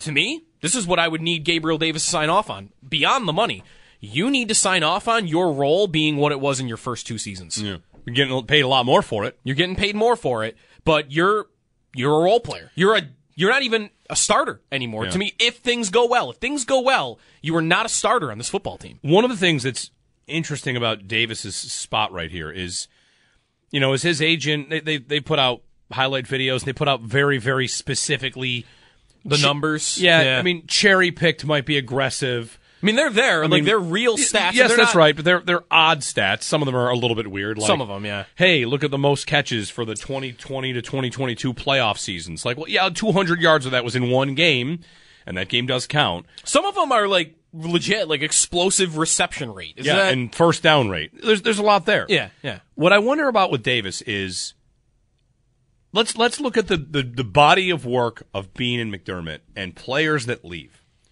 How many players have left? You've known they're good when they leave, and then they blossom. And the reason I put that specific phrase on it is, if I told you, or if I asked you to say, like, who's the player they regret letting leave the most? You might say Wyatt Teller.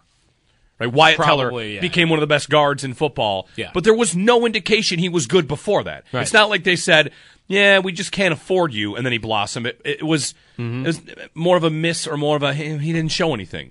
If you think about other guys to leave, like Jordan Phillips, I think Jordan Phillips is actually a great Gabe comparison.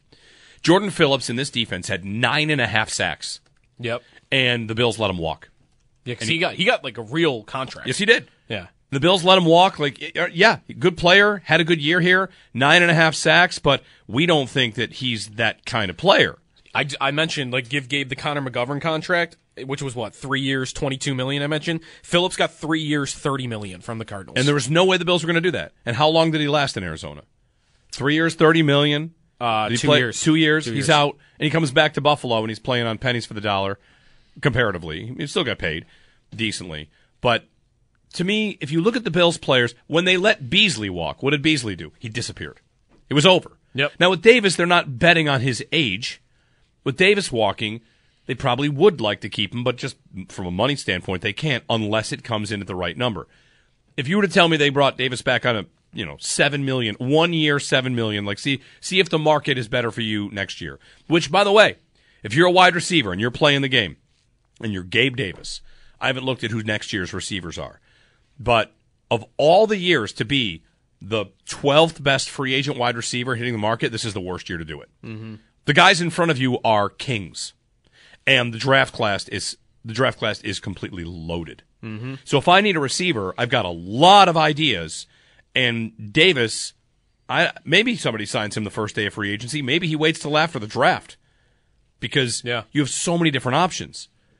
So the idea of the Bills bringing him back to me, it's not the worst thing in the world. I would still, of course, want another one. It would have to be cheap. And I wonder just if Davis would want a short-term deal with, again, if you sign him to $7 million, he's made $4 total in his career. I know. That would be, though, ultra terror. Even if they drafted a guy, it would remind me of like the Sabres bringing back Kyle Okposo this year.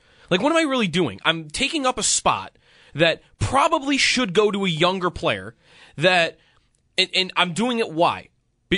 I'm going to have pressure to play him because he's a captain and he's the hardest working guy on the team and they love his DNA and they love his makeup. All of these things terrify me about him being on the roster in that role with that respect from the players, the quarterback, the organization. Allen retweeted his stuff the other day when he tweeted it out. I would be terrified of what happens if the rookie's great.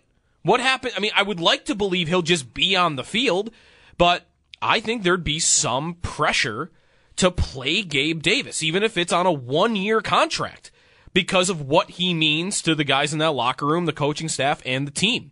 So, to me, I think if he's here, what's likely happening is he's blocking the development of my first round or second round receiver. It's funny you say that, because people said that about Emmanuel Sanders. Like, why have Sanders? You have Davis. Davis is ready, right? And that Davis was blocked out by Emmanuel Sanders. Turned out, though, that was a good idea for him to block out Davis for a little while. Yeah, but do you remember when Davis finally got going that year? It's when Sanders got hurt. Like, what? If maybe I should just bet or just give them enough credit to say, Davis playing the way he did, they would have got to him playing the way he did by the end of the season, no matter what. But he didn't really get on the field a lot until Sanders got injured. And I think that kind of matters here. I mean, the Davis being my number 4 receiver, I'm in a vacuum, I'm okay with that. But I don't like what it sounds like that would mean if he's back on the team next year. Like, I just trying to picture how that goes, how they treat having him in the building and the rookie shows up and is really awesome. I don't want to be too afraid of that. If the rookie's awesome, the rookie's awesome, and I think I'm in a pretty good spot. But I would be afraid about how much they'd want to give that rookie a role. 803-0550. There's your wide receiver idea of the day. Is Gabe Davis back on a smaller deal? We'll see what happens with him.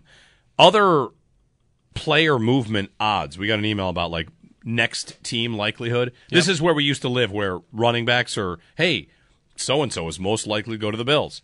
I did see a big-name running back where the Bills are kind of high on the list. Oh, we're back to doing this? Not quite. It's not quite, Derrick Henry, they're the number 1 team for Derrick Henry. Yeah. Or Jacobs or Barkley. ESPN yesterday, I think it was it Dan Graziano? Somebody put Barkley on the Bills. Oh, fine, yeah. Yeah, I saw Not that. Yep. Let me give you an old name for this. Now we're on to running back idea of the day. Kamara. Yeah. Alvin Kamara. He's 28, right? He's on the... He's one of those, whenever you read an article about potential cap cut casualties this offseason, he's always on that list. Right. They are $1 billion over the cap. And he's got a big salary. Yeah. Yeah. Kamara. How do you like it? As a receiving back, is he not the pass-catching back, maybe in his prime, that they've always wanted? And if you don't trust James Cook for being your pass-catching back, I mean, Kamara is the veteran pass catcher. But he's like an all-around guy, too. But you probably would want to put that load on him this year. His carries, last year he had 180 carries. The previous 2 seasons, he went over 200. Yeah. Man, he had one of the least efficient receiving seasons, though, ever. It was nuts. He ended the year.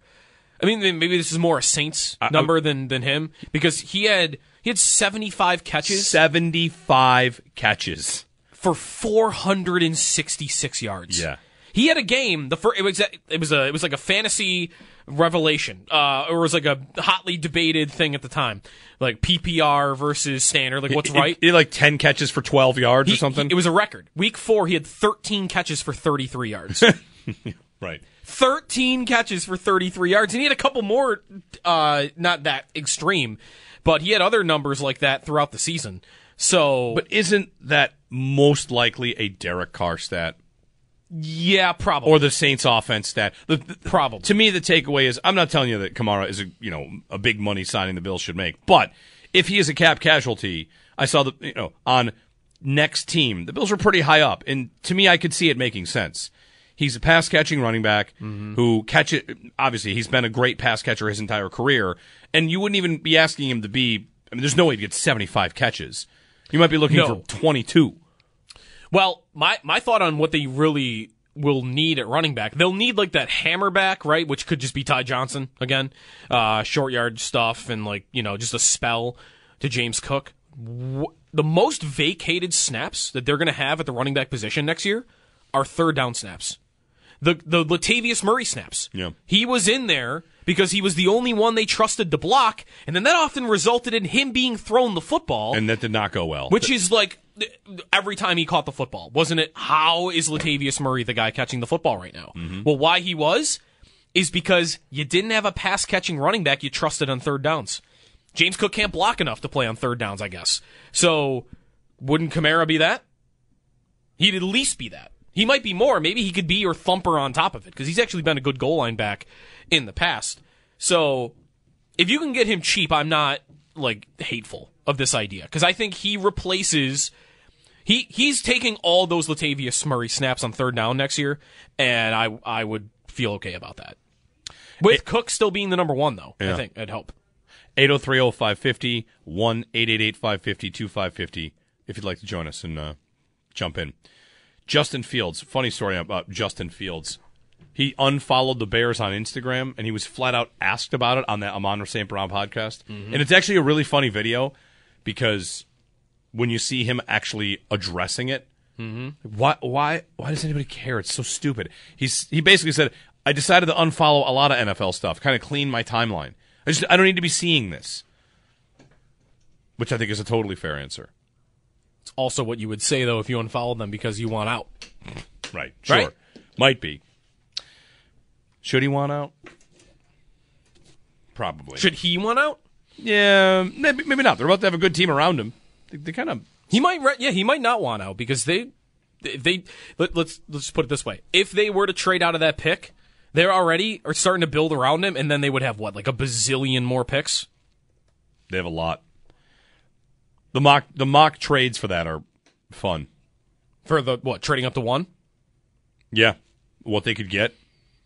It's the kind of, the mock trades on what they could get, what they could ask for. It would make your dynasty fantasy football heart jealous to have this many future 1s and 2s. Warms the heart of a fantasy dynasty player. 803-0550. The latest report on the Eagles' downfall is probably one of the funniest things that's ever been suggested, and we just have to stop believing what NFL teams try to tell us. That's next.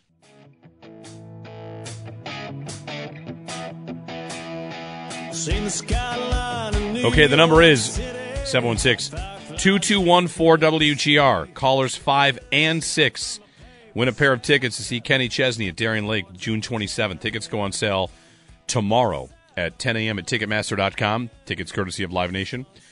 Callers 5 and 6 to win a pair of tickets to see Kenny Chesney. Call 221-4WGR. Do not call our normal line. I mean, you can to talk to us, but that's not how to win the contest. Jeremy and Joe, good morning. Happy Thursday. Tease the break. There's a story out of Philadelphia that is funny. I mean, I don't know how you wouldn't say it's anything other than funny. A report out of Philadelphia, Derek Gunn, longtime Eagles reporter, says the banishment of Eagles security chief Dom DeSandro from the sidelines, this happened during the Eagles-Niners game. Yep. Dre Greenlaw got into it with the Eagles security chief, and he got kicked out of the game. And he was banned from the sidelines. So did Dre Greenlaw, by the way. Right, which was ridiculous. But Dom DeSandro was banned for the sidelines for the rest of the season. And according to Derek Gunn, reporting on the Eagles, that banishment was a problem.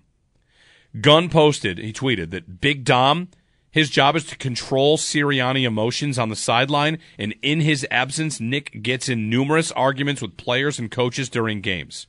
The Eagles went into a free fall after his suspension, which lasted the rest of the regular season. They only won one more game on Christmas over the Giants.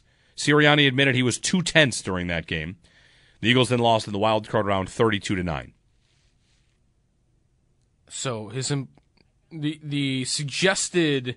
The explanation for the Eagles' downfall is their security chief was no longer on the sidelines. Big Dom got Mike Florio writes, if accurate, the Eagles should rebound when 2024 rolls around with DeSandro back on the job. Come on. That's even worse. They should rebound. My takeaway would be if your head coach and him doing his job is predicated on Dom being on the sidelines, then you need a new head coach. It's pretty wild. They did fire the rest of the coaching staff after the season. They did, yeah. The OC, they fired the defensive coordinator. They made a change at defensive coordinator from Sean Desai to Matt Patricia. Yep. Turns out it was none of that, Joe. It was that big Dom. Dom was not on the sidelines. That's one of the worst excuses for a season not going the way it should have I've ever heard in my entire life. Yep. That the security chief, who, by the way, deserved to be banned. He got in a fight with a player. He started a fight with a player. You got what you deserved. Suspended for the season. 803-0550, 1-888-550-2550. I've got a stat of the day for you. Second stat of the day. We went early on, but this is the one I had planned to get to. One little thing for NFL offseason stuff is rule changes. You know, we're talking a lot about free agency, the combines next week, but rule changes. The NFL's kickoff and touchback percentage. So this past year, 2023, in 2013, you had touchbacks on 50% of kicks. This last year, it was 77%. Okay. 77% of kicks won as touchbacks. How much of that is because of the fair catch? Well, probably a lot of it. Yeah. Because this is the first year that you had that. The kickers aren't different. It's the rules, and it's the accepting of a fair catch. I wonder if the NFL is happy about that, if we see more tweaking of that. We know they're going to talk about the tush-push. We know they're going to talk about fumbling into the end zone. Goodell did say he wanted to keep kickoffs around, and he said something along those lines, didn't he? I think there's a good point to be made about, do you miss kickoff returns? Sure. But how much do you actually miss them? You don't notice it. The game is fine. You're there to see quarterbacks play. Anyway, stat of the day, 77% of kickoffs went for touchbacks. Stat of the day, brought to you by Seneca Gaming in Irving. Earn entries in the game room now through March 30th for a chance to win a brand new 2024 Ford Bronco. Jeremy and Joe on a Thursday morning. Temperatures, nice, decent, going to hang around the 40s today and get chillier through the week. So plan accordingly. Winter is not quite gone, although the last couple of days were pretty nice. When we get back, we'll relive a few of those moments of the Ottawa brawl just because, it's good to feel alive every once in a while regarding the hockey team. They did win last night, 3-2 over the Montreal Canadiens as well. And, nice to get a win. Well, so Montreal's happy too, though. Everyone's happy. Everybody's happy. Good. Good to see Alex Tuch score. Good to see Skinner score for the first time in 10 games. It's been a while. 8:30, we'll talk with Pittsburgh, Locked On Steelers guy, talk about their plans at quarterback and what the Steelers are doing going forward as well. So stay tuned. That's all coming up next hour here on WGR. As we turn the corner into the new year, a lot of people are looking to get healthier. That includes Hero Bread, who have just launched their new recipe using heart-healthy olive oil. Hero Bread serves up 0 to 1 grams of net carbs, 5 to 11 grams of protein, and high fiber in every delicious serving. Made with natural ingredients, Hero Bread supports gut health, promotes weight management, and helps maintain blood sugar.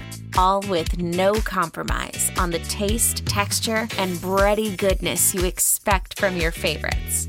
Now they're listening to their fans and updating their recipe with olive oil, an antioxidant-rich oil that's been shown to reduce cholesterol and minimize the risk of heart disease. Try it today with code HERO10 for 10% off your purchase at hero.co. That's code HERO10 for 10% off at hero.co. Old Man Winter here.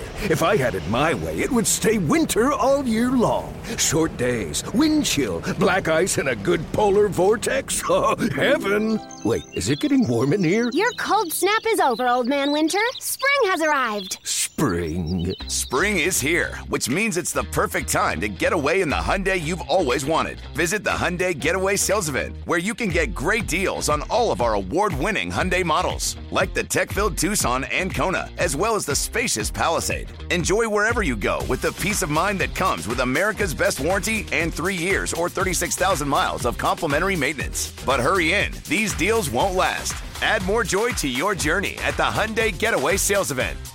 Now get 0% APR or up to $1,500 bonus cash on the Hyundai Tucson. Now, during the Hyundai Getaway Sales Event.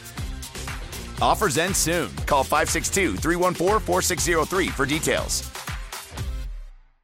Leading Ladies, a concert in celebration of Women's History Month featuring Kelsey Ballerini, Meghan Trainor, Elle King, Christina Perri.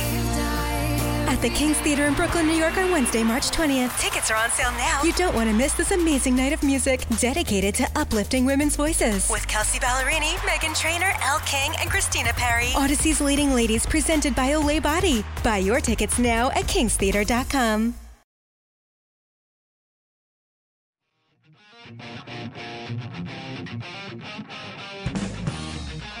Gets away a little bit, but Rasmus Dahlin trying to bail him out, and Suzuki with a one-handed attempt on Ukko-Pekka Luukkonen, who made the save.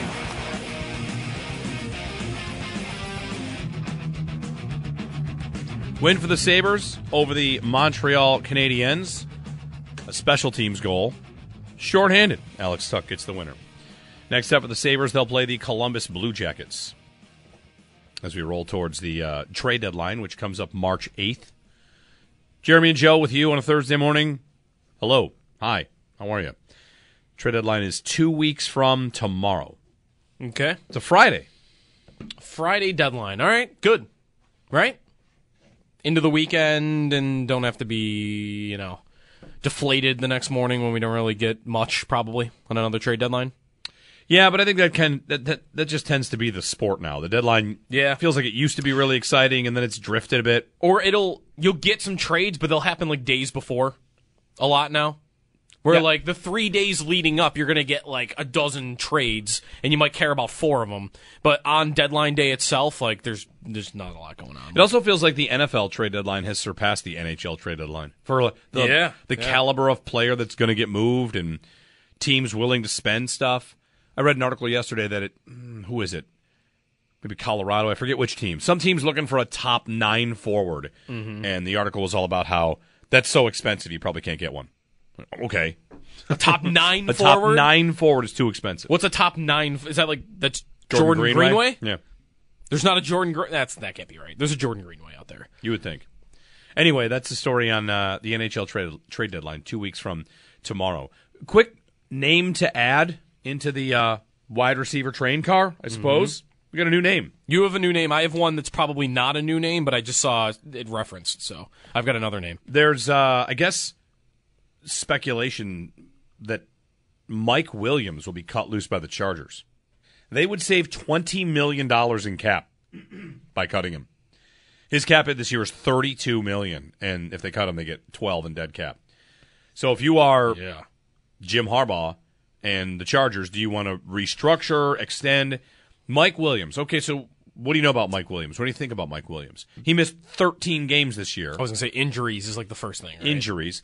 Didn't Brandon Staley get him injured before their playoff game against the Jaguars? A meaningless game to end the season. They got Mike Williams injured before the playoffs. Yep, I remember that.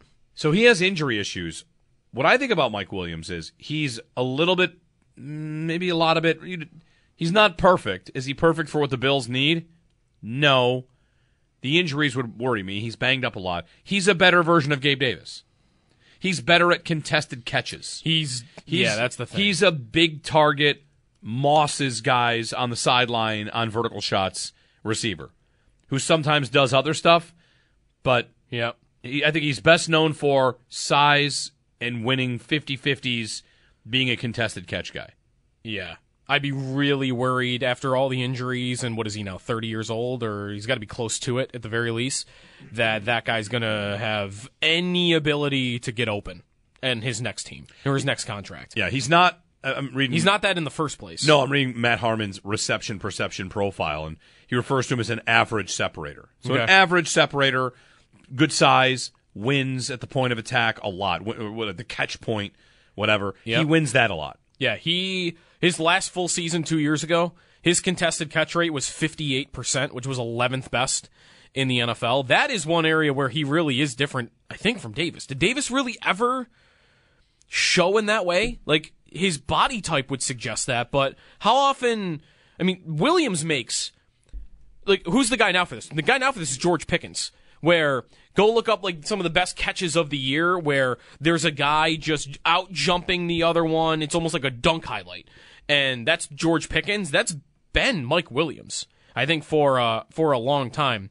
Davis last year, I just mentioned, what was Williams? 54% contested catch rate. Last year, Gabe Davis was at 35%. And that was 62nd in the league. Yeah. So there's a big gap there in that one skill set between the two.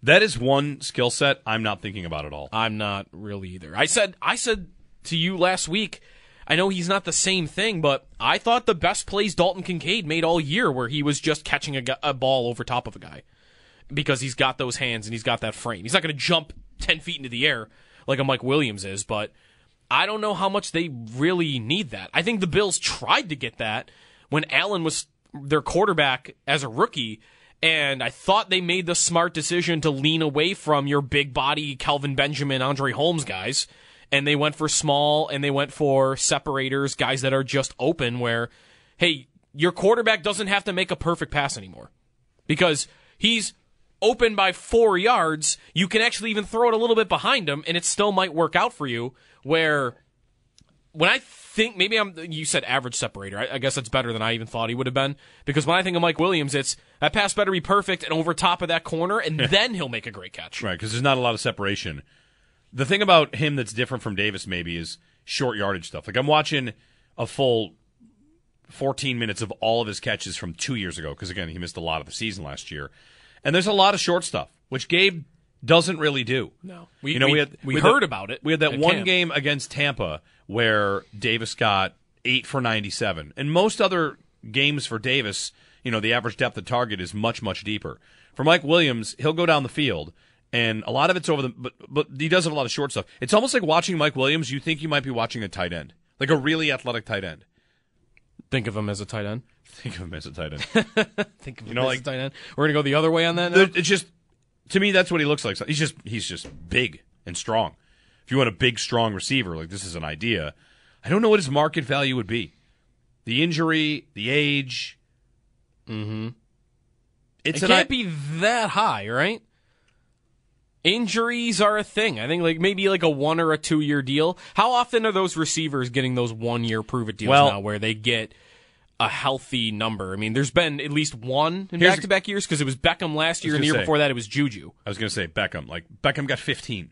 Yeah, and the year before I think Juju got 11 from the Chiefs on a 1 year deal. Yeah, off an injury. Yeah, yep. And Mike Williams has probably never been as good as Beckham was at his peak, and even Juju at his peak. Juju Smith-Schuster with the Steelers was awesome. Yeah. Williams has been... He's put up some numbers. He has. I'd be curious about it. I might like the idea even a little bit better than Davis, but it's the same thing. I feel like I'm blocking the better idea if I go do that. Yeah. I mean, here's one back shoulder throw catch on the sideline. There seem to be ball skills here that maybe aren't, Davis is not quite up on this. Yep. I bet they cut him, though, if that's the math on it. Oh, $20 million? they will get a more useful player for $20 million Mike Williams is a fine player.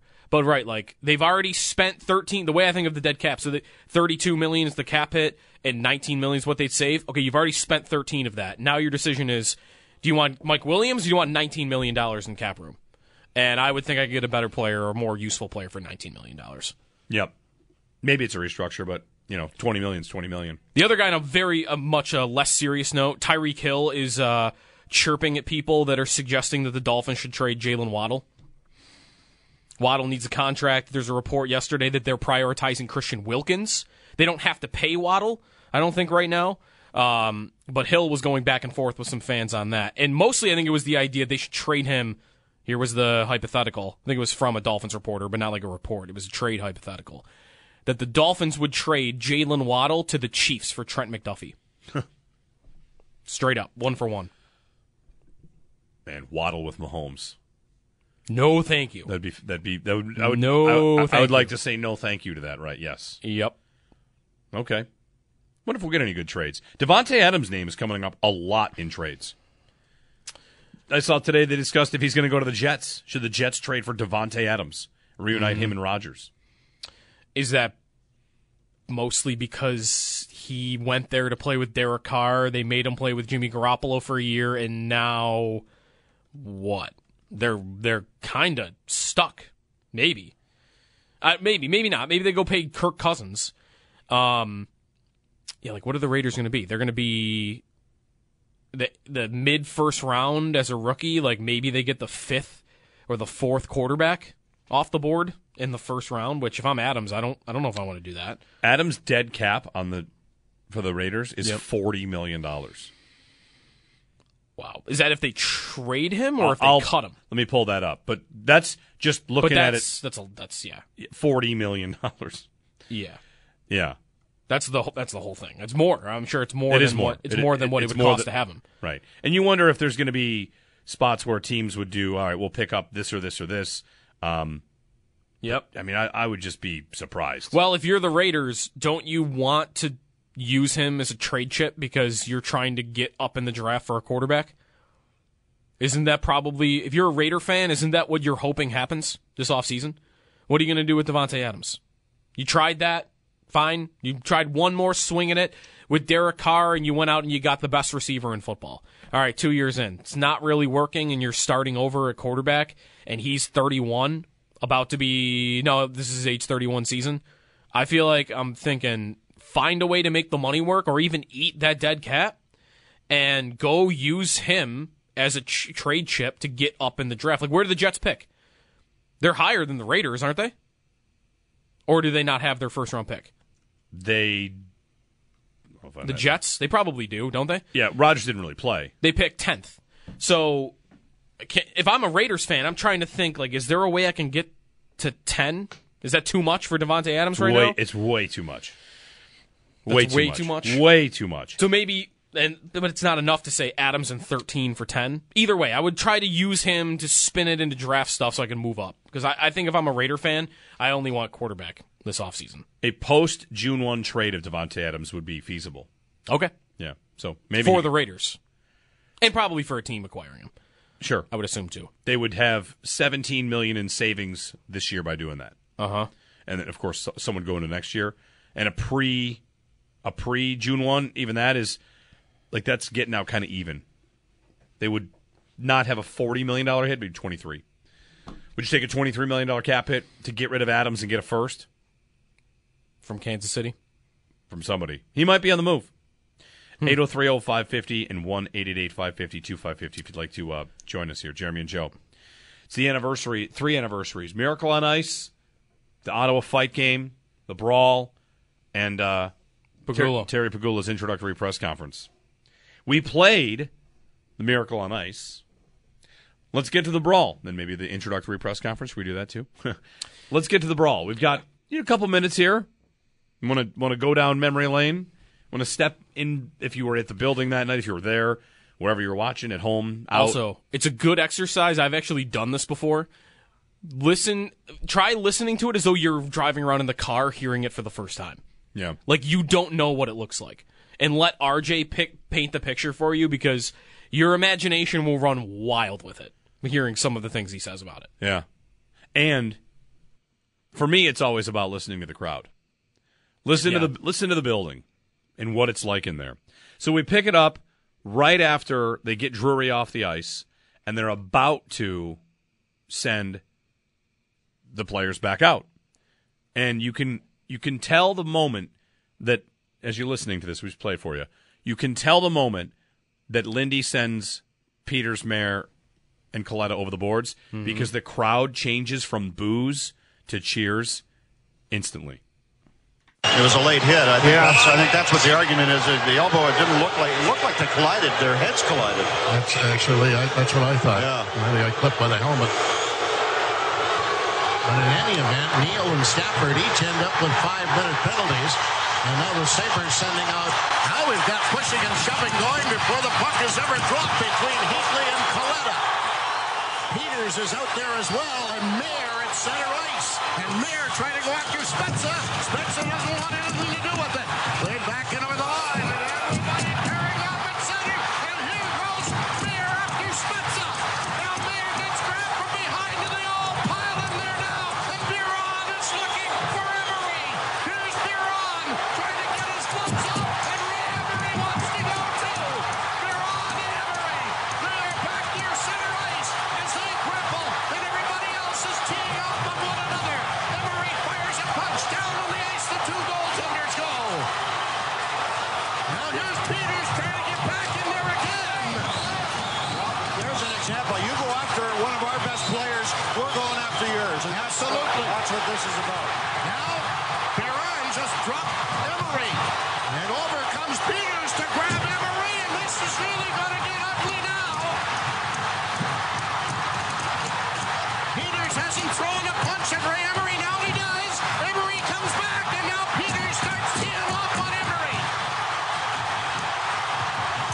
Ray Emery, with all that equipment on, knows enough to keep his head away from it as far as he can, as the officials are trying to get in there and break it up. And they do. And Phillips and Coletta looks like they'll go at any second if they don't get between them. Yeah, we got Brian Murray standing up on the bench here trying to let Lindy Ruff know what he feels about this whole situation. You know, Lindy's not paying any attention, but Brian, he is upset right now. He is hanging over, letting him know, here comes your coaches.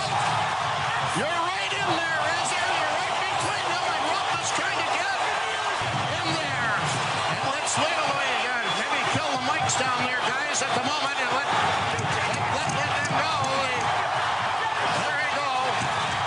Murray and Ruff are chipping away at each other. They want to at each other, but to be held apart, and our man Rob Ray is right between them. He's getting an earful, 2 earfuls. And the linesmen are there now trying to tell him to separate. But far, they're not even paying any attention. Apologies for the radio edit version, but we have to. Yeah. Man, the crowd really is. That makes you emotional. Holy cow. Yeah, is it weird that it does make me emotional? Like, it really makes me emotional, the crowd. Mm-hmm. It is a non-stop 100 out of 100. Like, imagine you're in the bathroom when that started. And you're like, what's happening? There's still, everyone's still yelling. It starts shaking as you're in the bathroom. What?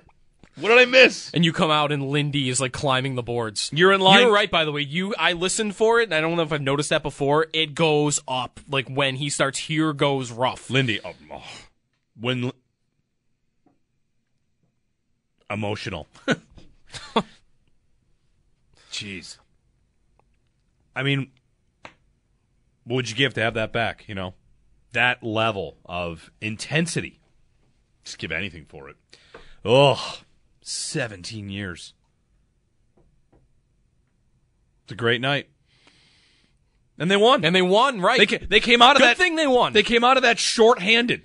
They had to kill like a 5-on-3. They had to kill a 5-on-3 after that. And did. Yeah. Maybe Ottawa got one goal on that. I think they got a goal. On the 5-on-4. I used to have this game on VHS tape. I think they got a goal on the 5-on-4 after they killed the 5-on-3. Yeah. And then they go to overtime and a shootout, and the rest is, jeez. Yep. Yeah, good thing they won that game. Here's a great question. Jack writes in, what does the Ottawa version of that fight sound like? I have never even thought about that. I've heard it. And? The announcers are like, they're eating it up. They love it, too. Man. RJ, been a while since I've heard his voice. Yeah, that too. Kind of makes it, additionally emotional there.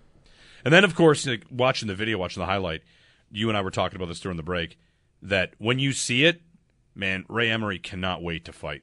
He's so excited. He's so happy. He was a boxer. He knew how to fight. Yeah. He was when the masks come off, goalies take masks off to fight. There's a lot of different facial expressions. And Ray Emery in that moment was like, "Oh yes, let's go." Mm-hmm. I've been waiting for this. Man. All-time great moment.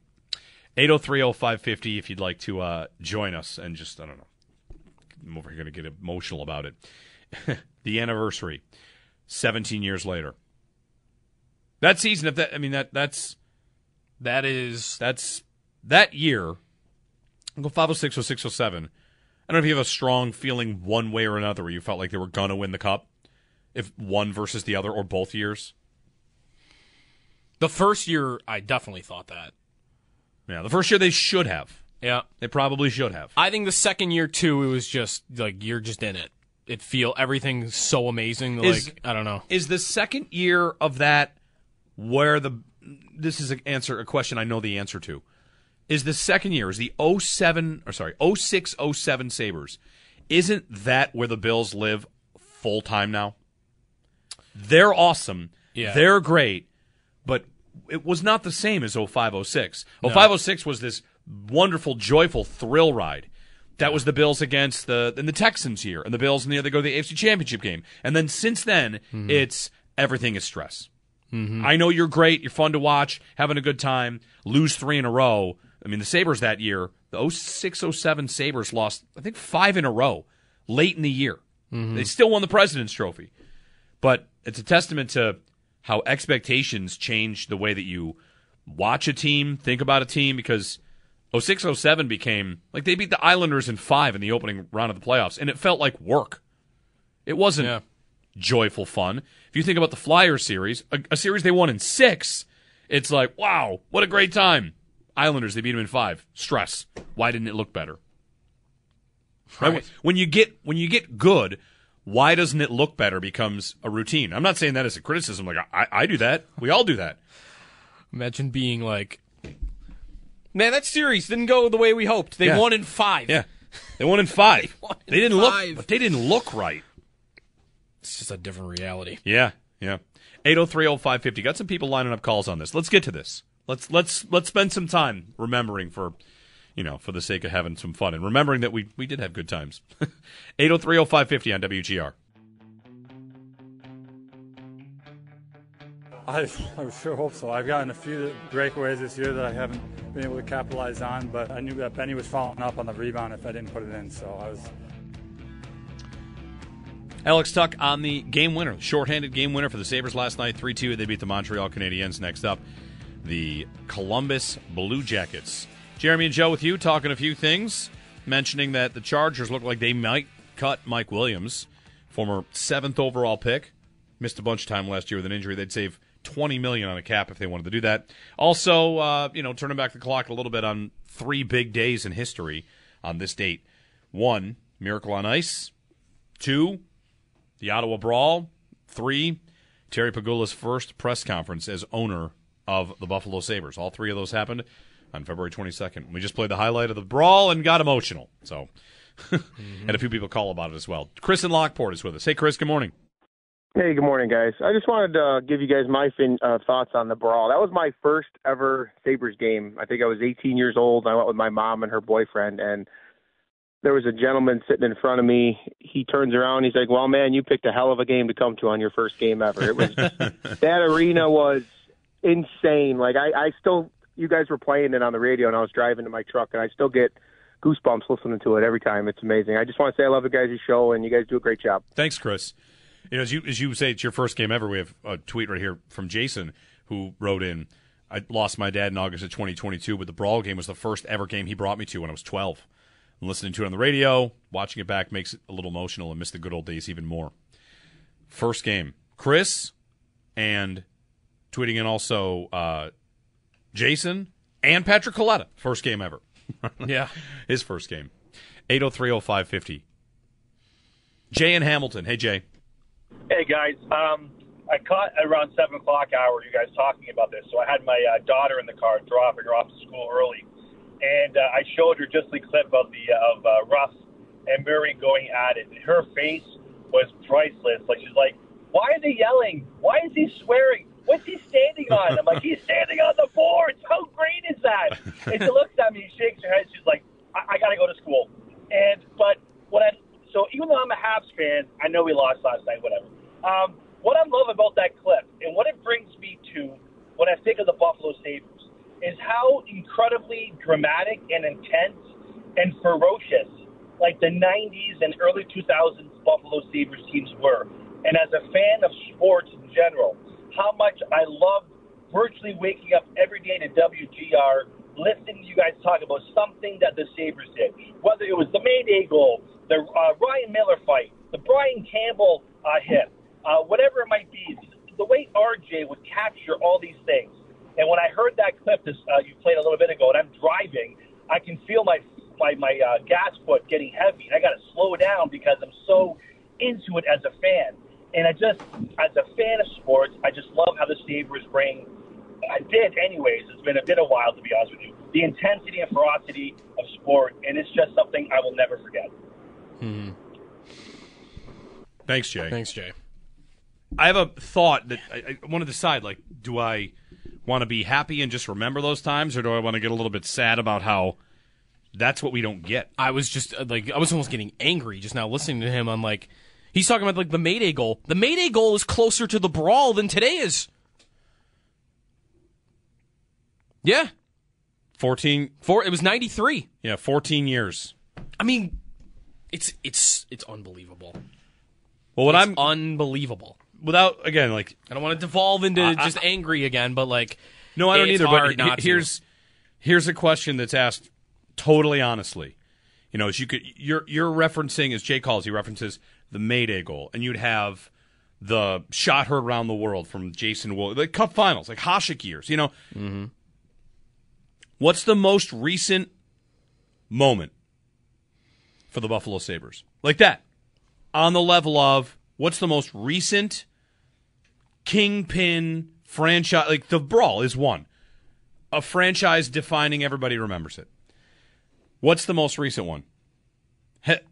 Obviously, there's a little bit of a cheat code in here. Is there anything from the drought?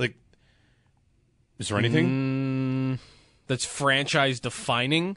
Well, everybody remembers. It was special. We shared it all together. The 10th game winning streak, the Skinner goal against San Jose? Maybe. That'd be the closest anyway. Yeah. It's just... There might not be one. I don't think there is one. It's kind of like if you were to go back and look at franchise history, you would ultimately get to, why is there this gap here? There's nothing here. Yeah. If you were to do a timeline, there's a video montage of the greatest moments in franchise history. You're ... And there's nothing. And then if you go backwards, what's the most recent ... It could have been last year if they had 2 more points. There might have been a game in March. There could have been a goal that clinched it. Yeah. Right? A goal to break the drought. A moment where... And that will happen, right? That will happen. Whenever they next make the playoffs, there will be a goal, there will be a save, there will be a moment where it happens. It might be another team, right? The Bills' drought got clinched, and the moment is more about fan reaction because the moment itself is not a Bills game. It's Tyler Boyd.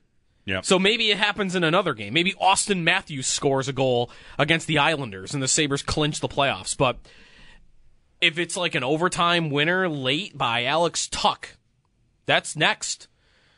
That's the next one. Because, in 15 years, If they put together a video montage for a game or like a throwback night or something, and it's filled with all sorts of nostalgia, and they're going to have the Rene Robert Cup final goal, and they're going to have Mayday, and they're going to have Hasek, and they're going to have the 05-06 team, Pominville. You might have the Drury goal. Is that the last one? What am I putting in that video montage 15 years from now that's from the last 15 years? Right, because in a series where you lose, those moments get washed away. Right, when you lose a series, right, Briere Briere scored a game-tying goal with 4 seconds left at home against Ottawa, and him and Drury are like jumping up and down, and the crowd is going berserk, and nobody remembers. And they lost in overtime because nobody remembers. The series against Carolina series isn't exactly the same. You had incredible moments in that Briere series. Scored at home to win in overtime in a game 6. Game 6, but you don't put it on the same level. That's a good point because you lost the series, which means I don't think you can include like when Boston and Philly. Yeah, like Ennis scored an overtime goal, but they lost the series. That was the last game they won. The game against the Flyers where Miller makes a million saves and stops Briere on the doorstep. I think that's game 4. They win 1-0. Right. It's like an all-time great game for a playoff game. And again, just kind of lost to history because you lost that series. Right, yeah. They haven't won a playoff series since 2007. I don't think there's anything. Anything from the last 15 years. The Winter Classic. Chuck writes in, Tuck stealing the puck from Eichel to hit the empty netter. There's no way. I mean, it was a great night for the people that were there. It was a great night. You know, we got fired up after the game a little bit. That can't be right. That can't be right. I think, just kind of doing this video montage exercise, they lost that game too, but it was special for other reasons. It might be the Winter Classic. Just the fact that they played in the game and hosted the first Winter Classic. I'm not even, like, that might be it. That might be the last franchise-defining moment. Ron in Alden. Hey, Ron, good morning. Good morning. Guys, how can you not remember? Go back to 2015, second last game of the year in Columbus. Who are we rooting for? And Cam Atkinson scored that goal with like 3 minutes to go. Come on, it gave us the first overall pick, and we end up with Eichel, but that has to be the moment during this route that I remember. I actually won the cup that night because of what was going on. And Jeremy, that was your year, man. You plugged it all year, so I'm shocked you didn't remember. Well, I do. I certainly remember it. The reason I didn't bring it up is because the concept is if the Sabres are telling their story, I mean they don't include that. They don't include the year that they finished last. They've done that. They've done that several times too. No. So that's all. I certainly didn't forget that. I mean, I didn't forget the Taves game. I didn't forget about Taves game. I didn't forget about the broken stick against the Islanders that helped the Sabres lose a game. We're coming up on a decade. They also lost a really close one in Dallas one night, where the Stars scored 2 in the final 3 minutes. I haven't forgotten those, but in terms of, I guess this is what it gets to. These other moments are ones where the fan base is fully united, and no one calls about the Ottawa game to say like, I didn't like that game. I thought it was boring. I was mad. Whereas if I tell you about the tank, you got plenty of people that, were not happy that it was happening. So right. the moment of the drought, the peak moment of the drought is, I mean, he might be right with the Skinner goal against the Sharks. I don't know what else. What else is it? RJ night? RJ night is RJ night? RJ night. Yeah, that's it. Banner's going up, right? Miller's banner going up too. Yeah. Yeah, that's it. 803-0550, 1-888-550-2550. Yeah, RJ Knight's a great answer. Yeah, it's got to be. Number one. They won the game too. I don't remember anything about the game. Well, actually, I remember one thing about the game is that RJ going out on the ice after the fact. Yep. And me saying out loud to my brother, this is the biggest job Cody Eakin's ever had as a Buffalo Sabre, as he is holding RJ, is don't let that man fall. That was the best thing he ever did as a Sabre. Cody Eakin. Yep. 803-0550, 1-888-550-2550, if you'd like to join us. We've not yet dipped back into the third This Day in History. We did the Miracle on Ice. We played that. We talked about it. You got your hot take in. We did the Brawl and the follow-up. We have not done Terry Pegula's introductory press conference. We've got another hour left. Maybe we'll dip back into that and talk about how things have changed over the years to some degree. 803-0550, Jeremy and Joe on a Thursday morning. Pick of the week coming up here on WGR.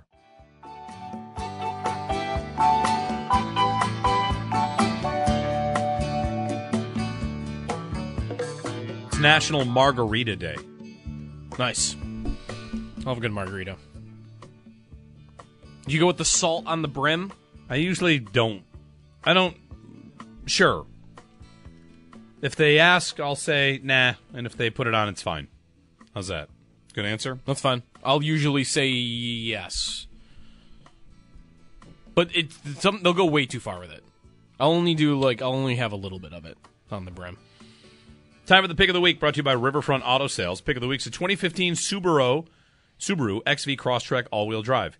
One of the most reliable vehicles around. This one is well-maintained, low miles. Check it out at riverfrontautosales.com. Call my friends Marty Sr. or Marty Jr. at 886-1626. Pick of the Week. What have we got? All right, so the best I've got is Charlie Woods is playing in a qualifier. I don't know where you can see that, but he's playing in a pre-qualifier. He finishes in the top 5. Then he goes to a qualifier on Monday to try and make a PGA tournament event.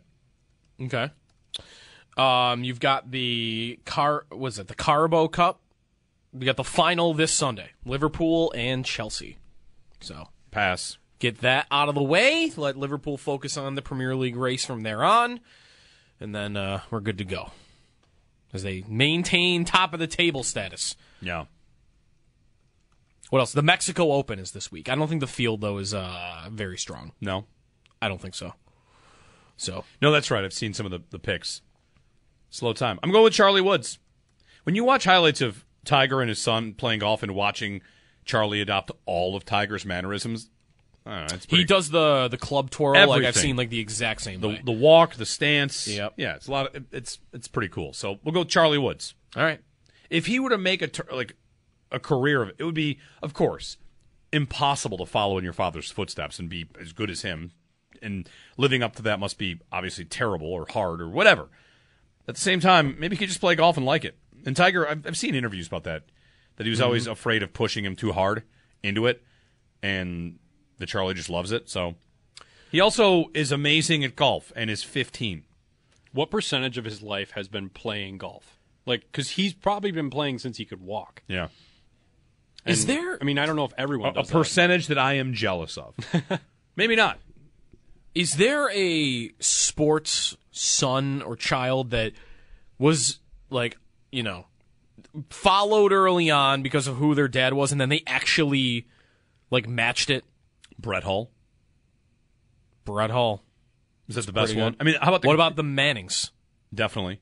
But was that's not their dad wasn't a legend, right? No, that's right. He was a name. How about this isn't a legend. Aren't the Kachucks going to be better than their dad was? Oh, that's good. They both might. Yeah, they're both great. Yeah, that's really good. Great, and their dad was a Hall of Famer. Yeah, that's going to be hard to top because they're both. His son. Yeah, but we'll see. He hasn't done anything yet. Yeah, that's true. But the Kachucks for sure, because they're both already great, especially Matthew. I mean, they're great players already. Hall of Fame trajectory, at least for Matthew. I don't know about Brady. A name we brought up earlier in the week on the show for an instant trip for comeback trivia, Ken Griffey Jr. I mean, his dad. Oh, sure, yeah. His dad was a great player. Yep. Yeah. His dad was a Hall of Fame player? Probably, right? Now I'm just thinking of juniors. Was Cal Ripken Sr. a person? Was he good? Presumably, yeah. Yeah. Well, he was definitely a person, yeah. That's right. Yeah. I like the Kachucks is my answer. And I mean Brett Hull, Bobby Hull, right? Yep. So hockey. Hockey's got a lot of hockey's got a lot of that. It does. Yeah. All the stalls. There's so many stalls. Here's another one that's pretty good. Vlad Guerrero. Yeah. Junior's pretty good. Yep, he's lived up to it. And he would he not have been a name developing early on? We might have been a little close to the sun here because he played in Buffalo, but because just his name is Vlad Guerrero. And then he actually was awesome. And still is. Yep. 803-0550, 1-888-550-2550. Charlie Woods. There you go. That's the pick of the week. Jeremy and Joe with you on a Thursday morning. You can, fire us a call if you'd like. Another wide receiver idea. A couple more out there. Christian McCaffrey. All right. Oh, yeah. Sure. Has been much better than his dad. Mm-hmm. Ed McCaffrey?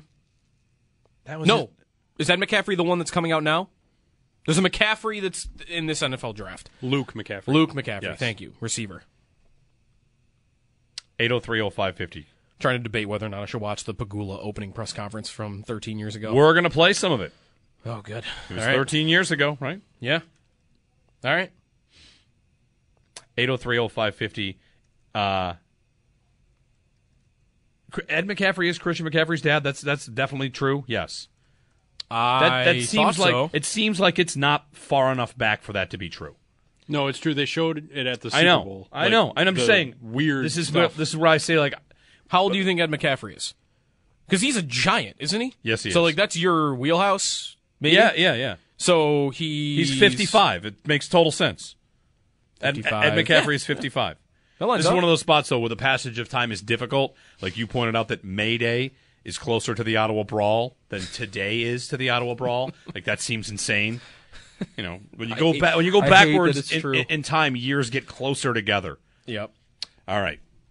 We'll play that little highlight of that press conference from Terry Pegula's introductory press conference. February 22nd. Who knew such a big day in the history of hockey here and nationally as well?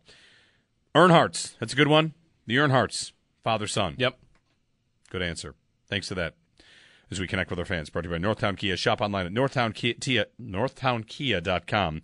Western New York's #1 Kia dealer.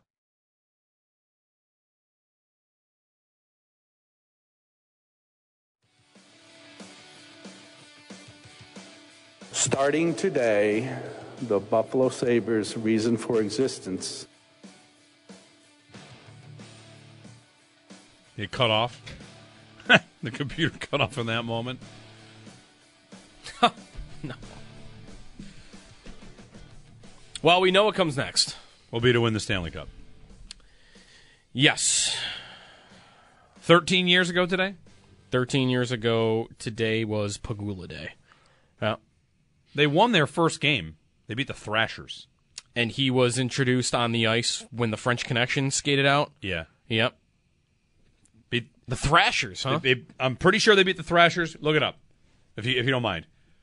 I mean, I could do it too. I'm sorry. I think they beat the Thrashers 4-1, is my memory. They played the Thrashers, yes. Score? The score was... I only have the pregame ceremony. Let's see. You have them winning what? 4-1? I think it was 4-1. 4-1. Is that right? It was... How many times did they play Atlanta that season? What was the scheduling format back then? They won... I don't see it now, actually. What's the date on the game?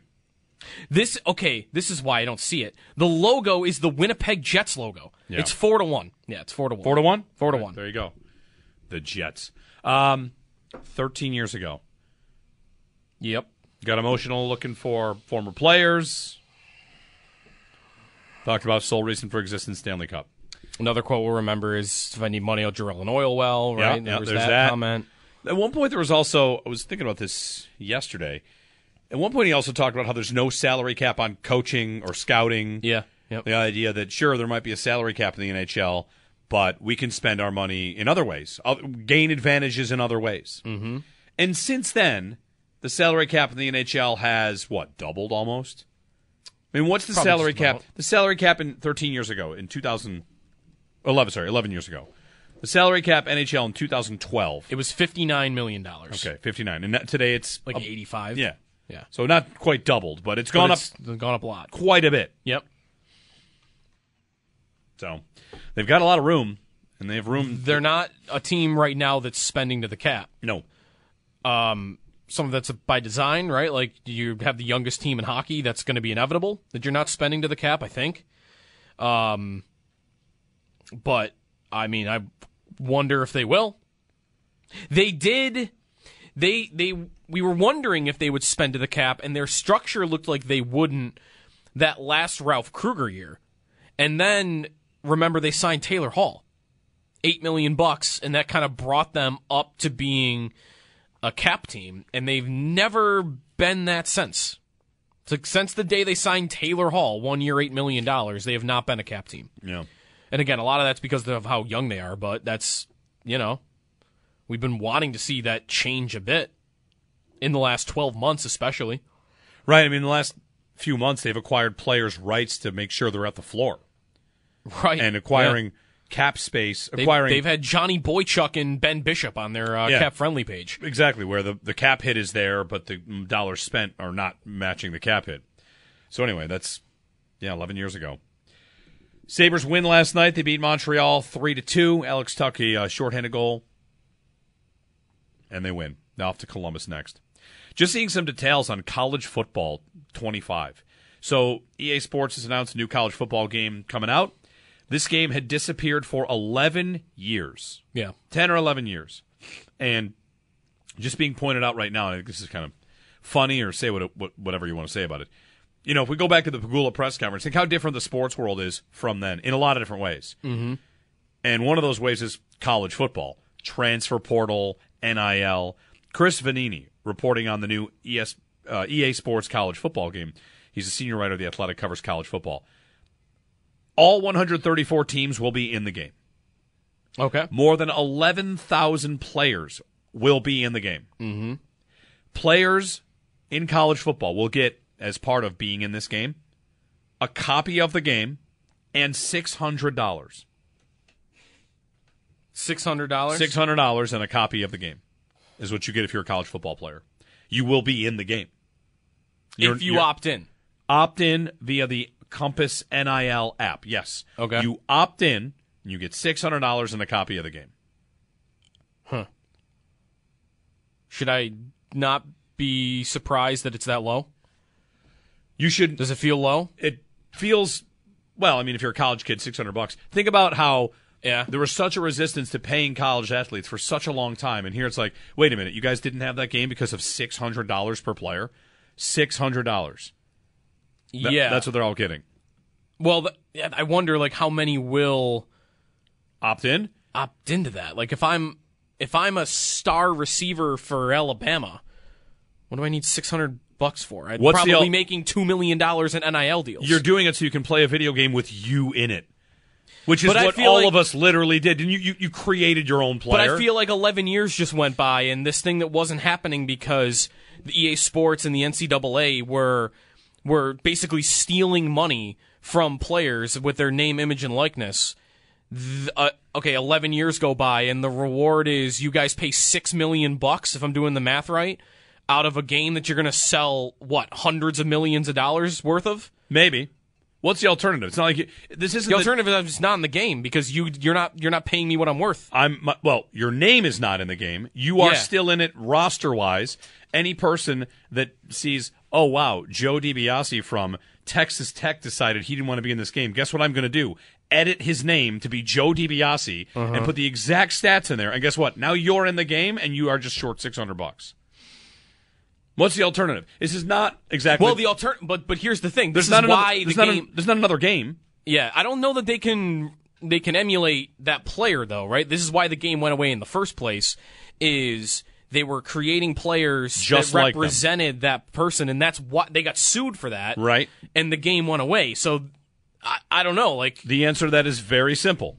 You can now edit the players' numbers, whatever. If you're not in the game because I can't make it like you, this is what we all got around this playing college football in the 2000s, the aughts. You would download a file and upload it to your PlayStation, and all of the names would just be filled in. And sure, they match the traits. Like if you wanted to use Tim Couch, the quarterback had the traits and size of Tim Couch. Right, everybody was clearly designed to be like the guys on the team. So now what I've got is the ability to, all right, I'll just go online and get all that information and upload it again. There'll be an online patch you can download for the 17 players that decide not to opt in. But again, if you don't opt in, it used to be if you were Michael Jordan. Like Jordan was not in some of the NBA games. There were games that the entire NBA would be in except for maybe 5 players, and Michael Jordan was one of them. Yeah, Bill Belichick's never been in Madden. There you go. Ever. it's not like he's getting paid by another game to be in it. Whereas Jordan did have his own line of games. Yeah. There was a Jordan versus Bird line of games, among others. So if you're Caleb Williams and you don't want to be in this game, you don't get $600, but I wonder if there's a different deal for those guys. Because if I'm EA Sports, I feel like, especially those star quarterbacks, I want them in the game. Because imagine playing as, I don't know who's going to be the best quarterback in college football this year. Well, imagine if the game had come out last year and Caleb Williams said, $600, get out of here. If you give me $200,000, then you can have me in your video game. And if I'm EA Sports, I feel like that might be worth it because I don't know, like, again, this is where all the legal stuff then comes into play, and then, like, I got to make sure I don't create the character too much like him. Like, maybe I have to make him a lefty, because otherwise I'm got litigation coming down at me again, which is why the games never come out in the first place. You make him a lefty, and then I go online, or I go whatever, I edit the player. He's a righty, he wears number 13, he's 6 foot this many, here are his throw stats, bam, I have Caleb Williams. I can't put his heart into the little digital player, of course. No, I'm kidding about that. Yep. But, I just change it. That's what we all did. We just changed it. This is why, though, I still wonder if the game will even come out. That kind of, to me, seems like they're trying to lowball all of the players who have been fighting for, they've been fighting to have their name, image, and likeness represented over the last decade. And I feel like $600, I mean, right, like you get nothing on the alternative, but I think the totality of it is where I would feel like it's a slap in the face. $6 million from a game that I just looked up, like the last game, $600 million in sales went through. I'm getting 1%. That's the thing. Well, you are getting 1% to do literally nothing. I'm selling my brand, right? Are you? They're putting your name on a digital player. Well, and they're creating the player to look like me and have the skill set of me, right, and all of that on top of it. I do wonder, like that might be one thing where the face, these games have been, huge about putting the face of a player on, unless you're a player that nobody knows, and then it's just like, here's a generic face. But if I'm playing the game, I don't care if Caleb Williams' face is in it. Yeah. I want to know the USC quarterback has the traits that he does. So again, like I could just get around that. I don't know. I'd be surprised if any player decides not to opt in. I don't really see the case to do it. You're a college athlete. You are. I mean, you also live in a time where you can. This isn't the only $600 you can make. To your point, maybe you make $200,000 from boosters or however NIL money actually rolls into you, and $600 is a drop in the bucket. I would have a tough time believing you would just turn it down. I bet if they had just said, you get the game for free, a lot of the guys would have said, sweet. Tony writes in, good stat here. 600 is the amount where you have to issue someone a 1099. Great for the little guy, the guys who won't get any real NIL dollars. The big guys have their value grow by also being in the game. I tend to agree with all that. You're a defensive tackle for the UB Bulls. Put me in the game, give me $600 and give me that copy. You are the starting quarterback for Florida State. I don't think you gain anything by sitting out. Well, the thing I gain is I'm not selling myself out for $600. But you're just not. You're not making money off of me for $600. That's a slap in the face. If I'm the starting if I'm a star player on a team, I feel like it's a joke if I get offered $600 when Adidas is giving me $2.5 million to use their what are they doing? Marketing.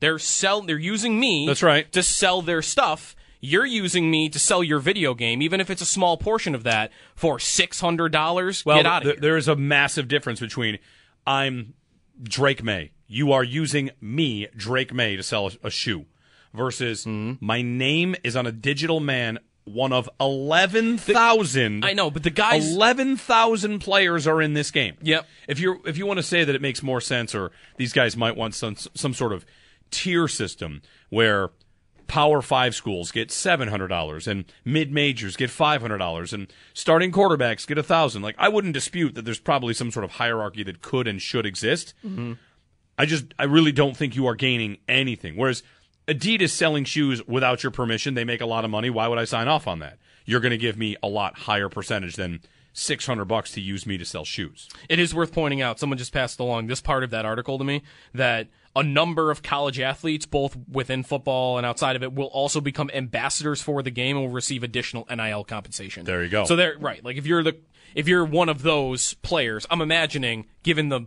size of some of these NIL deals, that you're going to be getting a big chunk of change for doing that. So right, maybe they are. It sounds like they might be recognizing, hey, if we want the star players in here, then we have to go a little bit above and beyond for that. So we're gonna end up doing that. Interesting. The college football video game. July it was supposed to come out. That's what the trailer said, right? Last week? Maybe. I'm trying to remember the time of year usually right before the season. August or September is when it would have come out. Around the same time Madden does, which is, August, September or so. Anyway. NIL. It's all complicated. They'll have the new college football playoff in the game too, with 12 teams. 12 teams. Yep. Which it's a lot of games. Did you see the new rules? The way they had rules set up, and then the Pac-12 went away, so they had to redo it. Where I guess the top 5 conference winners will now get a bye past the first round, or maybe it's the top 4. Top four conference winners will get a bye.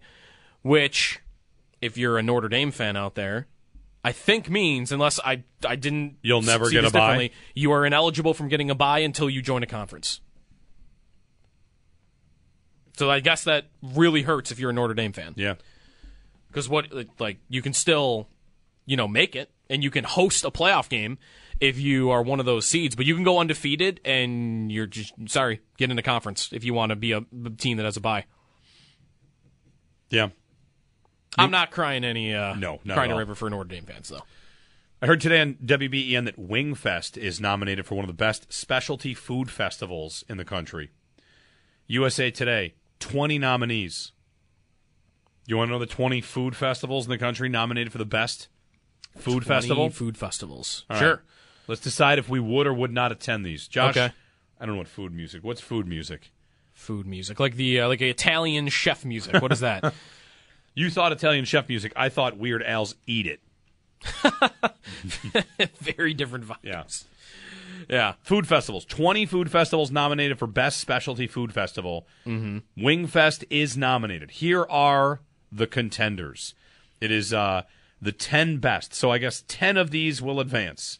USA Today 10 best, if I'm reading that correctly. Yeah. The 10 winning festivals will be announced March 29th. Okay. Would you like to attend, in Monterey, California, the Artichoke Festival? No. I don't want to go to the Artichoke Festival. I don't want to go to the Artichoke Festival, no. I would rather go to the Wing Festival. How many foods can you name that have artichoke? I got artichoke one. dip. All right, I'm out. Wait, artichoke hearts? Or is that just what artichokes are? Artichoke hearts, right? Yeah. But dip was my only answer. Artichoke dip. That's it. Is there a bacon-wrapped artichoke? The Carne Asada Festival in Dallas. I would go to that. I would go to that too? Perfect. Here we the go. Cheese Curd Festival in Wisconsin. I would probably not want to go to that. I don't have a long experience with cheese. Cheese curds are just for like poutine, right? Yeah. Are they used for anything else? I'm a big cheese curd guy. You can eat them for anything, really. I'll just eat cheese curds. Okay. The Delta Hot Tamale Festival in Greenville, Mississippi. Nope. Out. What is a hot tamale? Like, is it... Because all I can think of is those candies. Like the little... Right. That's what like it little is. jelly beans? No, it's not those. No. It's meat, like a... Meat stuff that looks like I don't want to say like a Hot Pocket, but it kind of looks like a Hot Pocket. Yeah. Hot Pocket-ish. No, I don't want to go to that. I would try that. 10 food festivals. The Easton Garlic Fest. Only for garlic bread. That thing. They better have some mint gum for everybody that leaves. It's in Easton, Pennsylvania, not that far. The Kauai in Hawaii Poke Festival. The what? Poke. Poke? What's that? Like poke bowls, like fish and... Oh, yeah. Okay, I'd be into that. I would try that. The Key Lime Festival in Key West. I would go to that. I bet that's awesome. In Key West, too? Oh, yeah. The party's probably great. I'd be into that. Las Vegas Pizza Festival. Sure, of course. Yeah. Maine Lobster Festival. Yeah. These are the heavy hitters. Right National Banana Pudding Festival in Centerville, Tennessee. You went from the highest of highs to the end of the spectrum. The opposite. What's wrong with the Banana Pudding Festival? Where is it at again? Tennessee. Centerville or something? I guess if you're going to be known for something, like there's not that many lanes to pick that are unclaimed. The Banana Pudding Festival. Hold on. I've got the 2024 entertainment lineup for the National Banana Pudding Festival. 2 stages of entertainment all day, Saturday and Sunday. DJ Khaled. Not yet. Whoever does the NHL All-Star Game. All I have is pudding flavors at this point. We have not yet announced the full festival. Check back in September for the lineup. Okay, moving on. The Wing Fest. Cornbread Festival, South Pittsburgh, Tennessee. In. Would go. In. National Fried Chicken Festival, In. New Orleans. In. Going. Yeah. Oregon Truffle Festival, Willamette Valley in Oregon. Yes, that sounds great. This festival's name is just Picklesburg. Yes. Pickles in Pittsburgh. In. Pizza City Fest in Chicago, Los Angeles, and Nashville. Get out of here. I gotta go to 5 different cities? Yeah, forget that. No. San Antonio Tamales Festival. Nope. No thanks. Vermont Cheesemakers Festival. So I have to make it? I think you just eat what they make. It's in Greensboro, Vermont. The Waikiki Spam Jam. Oh, man. No. The Spam Jam? No. The Spam Jam? Yeah, Spam Jam. No, thank you. I'm good. I don't think I've ever had Spam, though. I have not either. It just, I don't know. It doesn't, there's nothing that sounds less appealing than meat out of a tin. Good Spam is very good. What? No, that can't be right. Hey. How often are you eating good Spam? What does that even mean? My mom makes this dish, and it's got Spam, rice, pineapples, peppers, and she puts it all in this big pan, and it's so good. Spam and pineapple. I will admit to also never having Spam. I figured it's just wet ham. When you cook it, though, when you put it in a pan, when you heat it up and actually cook it, it gets like a little brown. It's like it's kind of like when you have like fried bologna. Okay. It's really good. I shouldn't say I've never had Spam. I've had it once in my life when my 7th grade middle school teacher, Mr. Jafarjan, decided to make Spam and lard for the students because we were learning about the Great Depression. I don't remember liking it. It's like a core memory for you now. Yeah. So my mom doesn't use lard when she cooks it. She just uses like regular butter. No, pineapple. Well, but the pineapple, it goes with it because it's like a Hawaiian thing. Like that's where the pineapple comes from. I don't know, man. Spam is. It's really I guess good. I should say the thing. Don't knock it till you try it. But I'm knocking it. Well, is that it? No, there's one more. In Chicago, Illinois, this is all three are going to say yes. The Windy City Smokeout. Sure. Oh, yes. Definitely. Oh, yeah. Definitely go to that. Yep. Sounds awesome. Wingfest is great. I love Wingfest. Mm-hmm. Great festival. So you can go to USA Today and the 10 best. Vote for Wingfest to win one of the 10 best food festivals in the country. Jeremy and Joe, when we get back, we're going to check in Pittsburgh. We moved him a bit. Locked On Steelers talk about the Steelers' plans this offseason, quarterback. Will they have a receiver available? At some point, Deontay Johnson trade might be a wide receiver idea of the day for us. I don't think they'd give up on Pickens, but I bet they give up on Deontay Johnson. He's quite good. So, we'll see. Pittsburgh Steelers update next here on WGR. Like, I still mess with the Bears. I'm just trying to take a little break. I'm following the Bears and the NFL, bro. I'm not just trying to have football on my timeline. Okay. It's something that I don't want to see in my timeline. I'm about to go on vacation. I don't want to see no football. It's either keep Fields. We want Fields. It's either draft Caleb. So it's like, bro, man, I'm tired of hearing the talk. I just wanted to be over. Justin Fields answering why he unfollowed the Bears. Mm-hmm. Oof. Today's football rumor mill. Social media tracking. I gotta start getting T-shirts. I'm going to make T-shirts. They're going to say, I promise you don't have to care about that. Player follows or unfollows anyone on earth. You don't have to care about that. I mean, Diggs unfollows the Bills. That hasn't happened. Which is not, I was going to say that has not happened. Who knows if he does follow the Bills? I don't even know if he does. And I don't care. You don't have to care about that stuff. But if you want to, go for it. On the Western Hotline, speaking of Justin Fields, not Chicago, but Pittsburgh, because the Steelers keep getting mentioned for this. Host of the Locked On Steelers podcast is Christopher Carter joining us on the Western Hotline. Christopher, good morning. Good morning, guys. What's the quarterback answer? Are the Steelers serious that it's going to be Rudolph or Kenny Pickett, or is this thing open to interpretation? The Steelers are keeping their doors open as far as like what they're going to welcome in, but they're not giving up on the Kenny Pickett project yet. I mean, he'll be a third-year quarterback next year. I think they're kind of acknowledging, like, hey, we put that guy in a bad situation with Matt Canada as the offensive coordinator. The first game that he got without Matt Canada, the offense gained over 400 yards for the first time since not having Matt Canada. And then the next game, he was knocked out with an injury while he was going in for a touchdown. Then he never got back on the field because Mitch Trubisky was in, and a week before Kenny Pickett would have been ready, Mason Rudolph played very well, and they said, hey, let's give this guy a chance. And then they went on the run that got them to the playoffs before they lost to the Bills. So, I think the Steelers are not giving up on Kenny Pickett, but they're also not going to overspend to try to fix the quarterback situation, especially for a guy like Justin Fields, who has a combination of, 68 fumbles and interceptions in his first 3 years in the league. And not that they wouldn't like to have a Justin Fields, but not for when he's on the last year of his rookie deal. And if you trade for him, you're basically giving up at least a day one or a day two pick, and you're only getting a year of him, or you're paying a $21 million fifth-year extension to have 2 years of him on a guy that you're not sure if he's going to work out in your system. If Justin Fields had even 2 years left on the regular part of his rookie deal, I think the Steelers would do this. But particularly because he's on that last year of his deal, that's just an awkward situation to be in right now. I think they have a lot more of the things they could work on fixing, like getting a new center, new offensive tackle for Dan Moore, a cornerback to pair with Joey Porter Jr., things that are reasonably within their reach rather than reaching for a desperate quarterback situation that could just put them behind the eight ball again in another year. So do you feel like what's most likely then is not a Justin Fields size investment where you'd expect that guy to just replace Kenny Pickett, but do you expect they'll bring in someone maybe to push Pickett, even if that, I guess, could be Rudolph again? It could be Rudolph. I also think Ryan Tannehill is a very reasonable possibility, simply because I don't think he'd be that expensive anymore. Like, he was a huge cap hit for the Titans because of his career there. But what kind of built that up was his 2 years with their new offensive coordinator in Pittsburgh, Arthur Smith, when he was the offensive coordinator for the Titans. And I think they're going to try to bring in Tannehill to have like that veteran presence who knows this offensive system and can help Kenny Pickett learn it. And if Kenny Pickett doesn't do it this year, they move on. But at the same time, they're trying to see like, hey, we invested a first round pick in a guy. Let's actually try to give him 3 years to develop.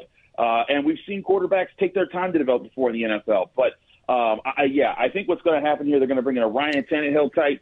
And then I wouldn't be shocked if they tried to get another, like, lower-level quarterback like Taylor Heineke to bring in, or if they drafted a guy in, like, the middle round, not, like, early, like getting like a Bo Nix or a Michael Penix. A lot of people keep saying Bo Nix to the Steelers, and I'm like, that's just Kenny Pickett 2.0. Like, the guy's the same age, the same build. Was in college football forever, and he had a lot of great highlights and a lot of great throws, in his last year. But like, you look at the track record, and I think you're asking for the same issue and to be here again in 3 years. I think what the Steelers' plan is right now is they're going to build the team around having a game manager quarterback, kind of like how the Niners have, kind of like how a lot of teams have that are trying to win without a superstar quarterback. And then they want to put themselves in a position so over the next 2 years that they don't have to focus on fixing so many parts of their roster like they do right now.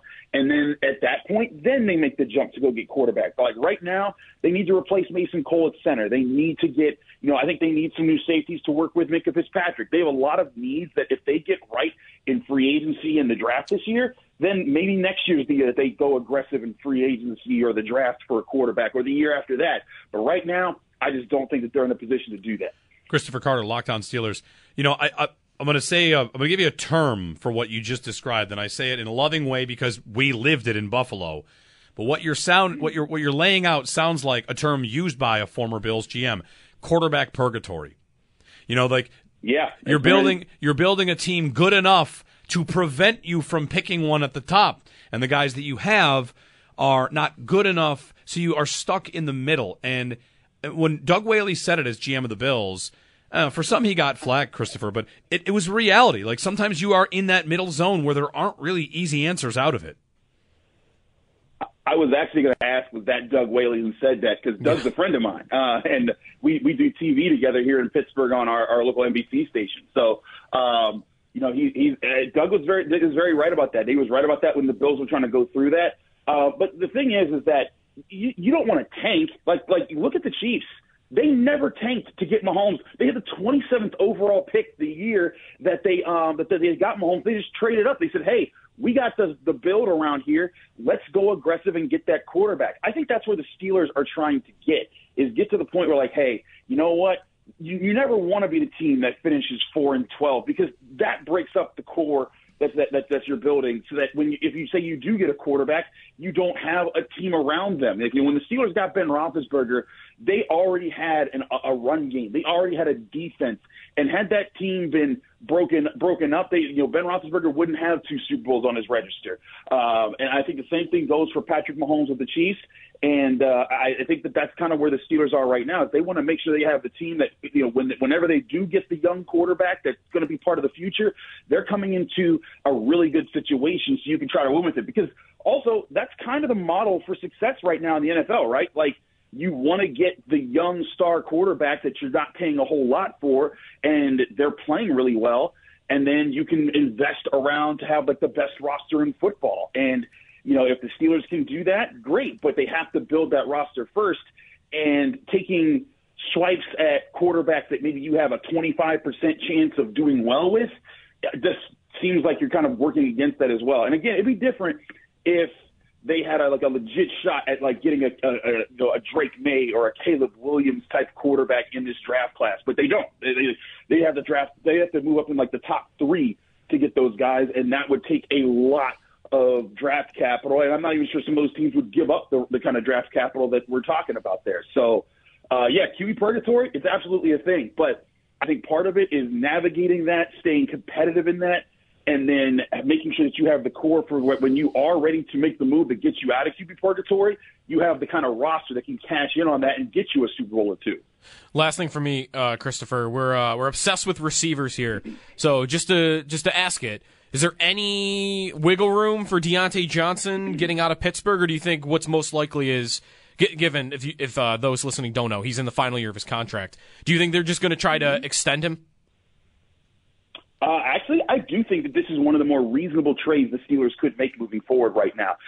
They like Deontay Johnson, and Deontay Johnson's enjoyed his time with the Steelers, but everyone knows what's coming next. Like, the Steelers have George Pickens on the roster. In a few years, they're going to have to pay him. And if you're paying him and Deontay Johnson, you're going to limit yourself in a lot of different positions of spending. So I do think the Steelers would be open to talking about trades for Deontay Johnson right now. But the question would be what you would offer for him. Would you give up a 3rd-round pick or a 2nd-round pick for Deontay Johnson right now? And for a team like Buffalo or even the Chiefs, like a team that's looking for, hey, we need a slick route-running wide receiver who can be a big playmaker for our big-name quarterback, and that might put us over the hump. If a team's willing to pay that price, I think the Steelers would come to the table and be like, yep, happily accept, because they want to keep building. They want to get younger, and if they move Deontay Johnson out, they're going to clear out some cap space that allows them to address some other things in their roster they need. And I think this year they're going to draft a wide receiver anyways. But I think the plan is moving forward that George Pickens is going to become the number 1 guy,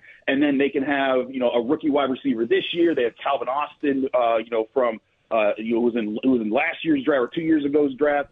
And they can build around Pickens. But you can't invest in both Johnson and Pickens, and I know Johnson's going to want to get paid with his next deal. The Steelers paid him well the last time, but I don't think they're going to pay him again, which is why I do think the Steelers would be interested in the trade. It's just who wants to cough up the draft capital that they'd be looking for there. That's the interesting conversation. But yes, to those who are looking at Deontay Johnson, I would consider him on the market. All right, Christopher Carter of Locked On Steelers. Thank you so much, and enjoy combine season, free agency season, all that as it approaches. Absolutely. I'll be heading down to Indy on Monday. Very good. Thanks, Christopher. Boy, that Steelers, like I said, I tried to ask him with respect. Like, I'm not tossing shots at his points as being correct, but every word of that life they're about to live, doesn't it sound horrible? Yeah. Every single word of it sounds horrible. Yep. They're you're gonna try and build the best roster possible with a game manager quarterback in the AFC. Yeah.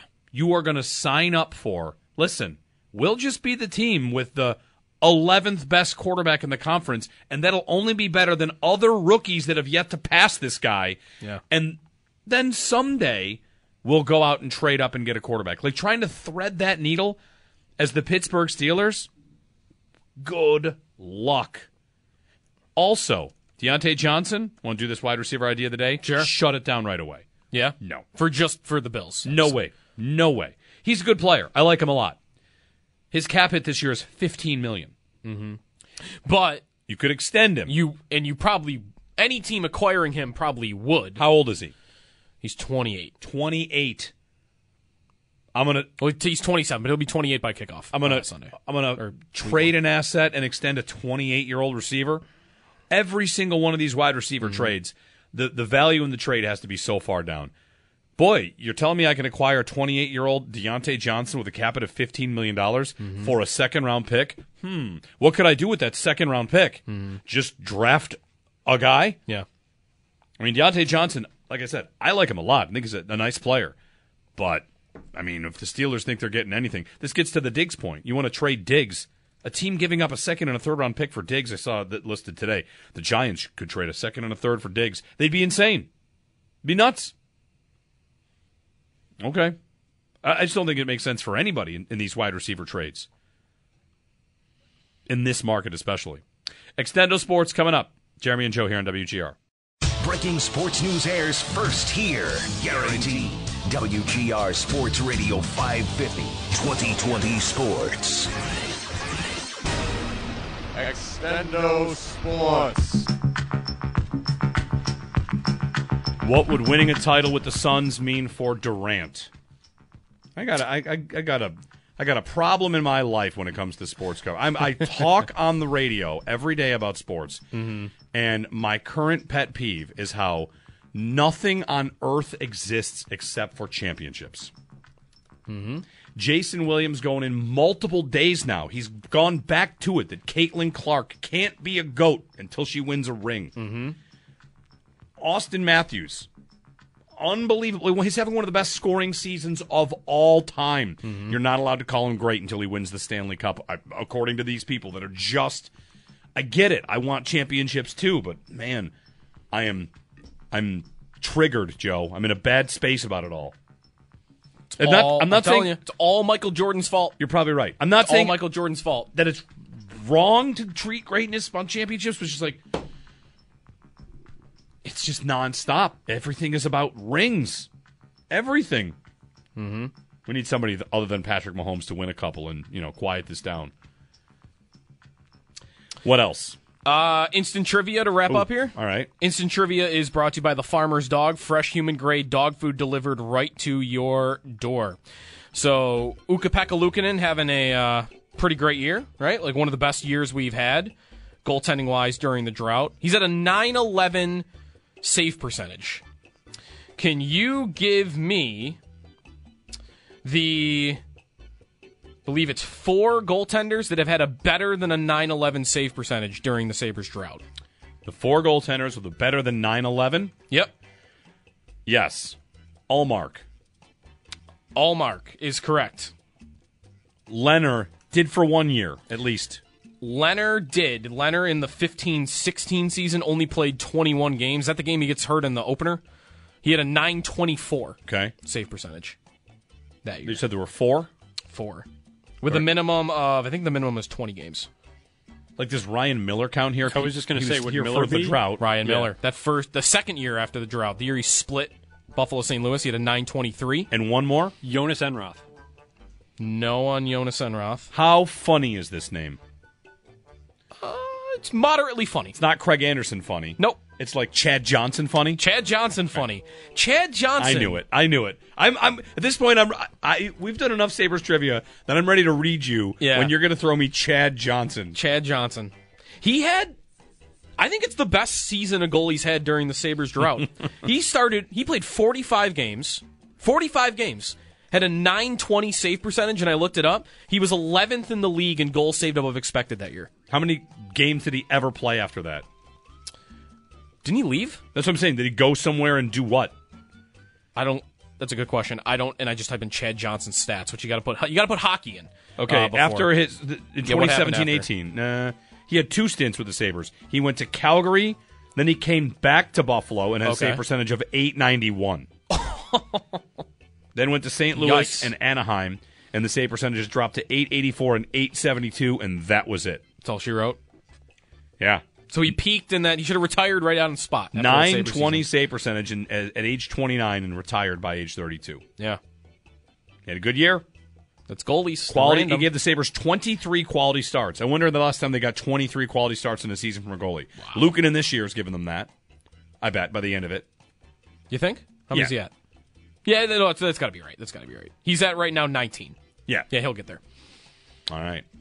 Extendo Sports, that's it. The Northtown Automotive Extra Point Show coming up, and we're back tomorrow for a Football Friday. Kyle Krabs, Locked On NFL Scouting. He'll join us tomorrow at 8 o'clock. He does the show, the NFL Scouting Podcast with Joe Marino. Talk about some free agent ideas, not just for the Bills, but movement in the league. It's going to be a season of wide receiver headlines. Mike Evans, maybe T. Higgins, Michael Pittman, lots of different ideas out there. Marquise Brown, Tyler Boyd. So big names out there. Gabe Davis, let's throw him in there too, in addition to the draft class. So Kyle Krabs coming up tomorrow. Extra Point Show next on WGR. Celebrate and save at Ashley's Anniversary Sale. With Hot Buys, your choice of colors starting at just $3.99. Ashley Sleep mattresses starting at $2.50. Plus, receive a free adjustable base with select mattress purchases. And shop top mattress brands like Stearns & Foster, Tempur-Pedic, Purple, and Beautyrest Black with 60-month special financing. Only at Ashley. Subject to credit approval. No minimum purchase required. Minimum monthly payment, down payment, tax, and delivery may be required. See store for details. How powerful is Cox Internet? Powerful enough to let your band members in Vegas, Phoenix, and Rhode Island jam like you're all in the same garage. Get Cox Internet powered by fiber with America's fastest download speeds. It's internet built for tomorrow, today. Cox, always building better. Cox Internet is connected to the premises via coaxial connection. Speeds vary and are not guaranteed. Cox terms and other restrictions may apply. Analysis by Ookla Speed Test Intelligence Data. Fixed median download speeds. US Q3 2023. We all agree that reducing carbon emissions is a good thing. And once again, Toyota is leading the way. We hear a lot about fully electric vehicles, and Toyota has them, with more coming in. But we also know a BEV is not for everyone, whether it's because of cost, range, or concern about finding a charging station when you need it. Plus, the raw materials used to manufacture batteries are limited. Enter Beyond Zero, Toyota's vision for a carbon-neutral future. In vehicles and in manufacturing plants, too, in the years ahead. The materials used to make just one long-range battery for an EV could be used to make batteries for 6 plug-in hybrids or 90 gas-electric hybrids. That's why Toyota's position today is electrified, diversified, empowering you to choose how to reduce your own carbon footprint with the vehicle that's right for you, a hybrid, plug-in hybrid, or battery EV. So shop, learn more, and get details at toyota.com/beyond zero. Toyota, let's go places.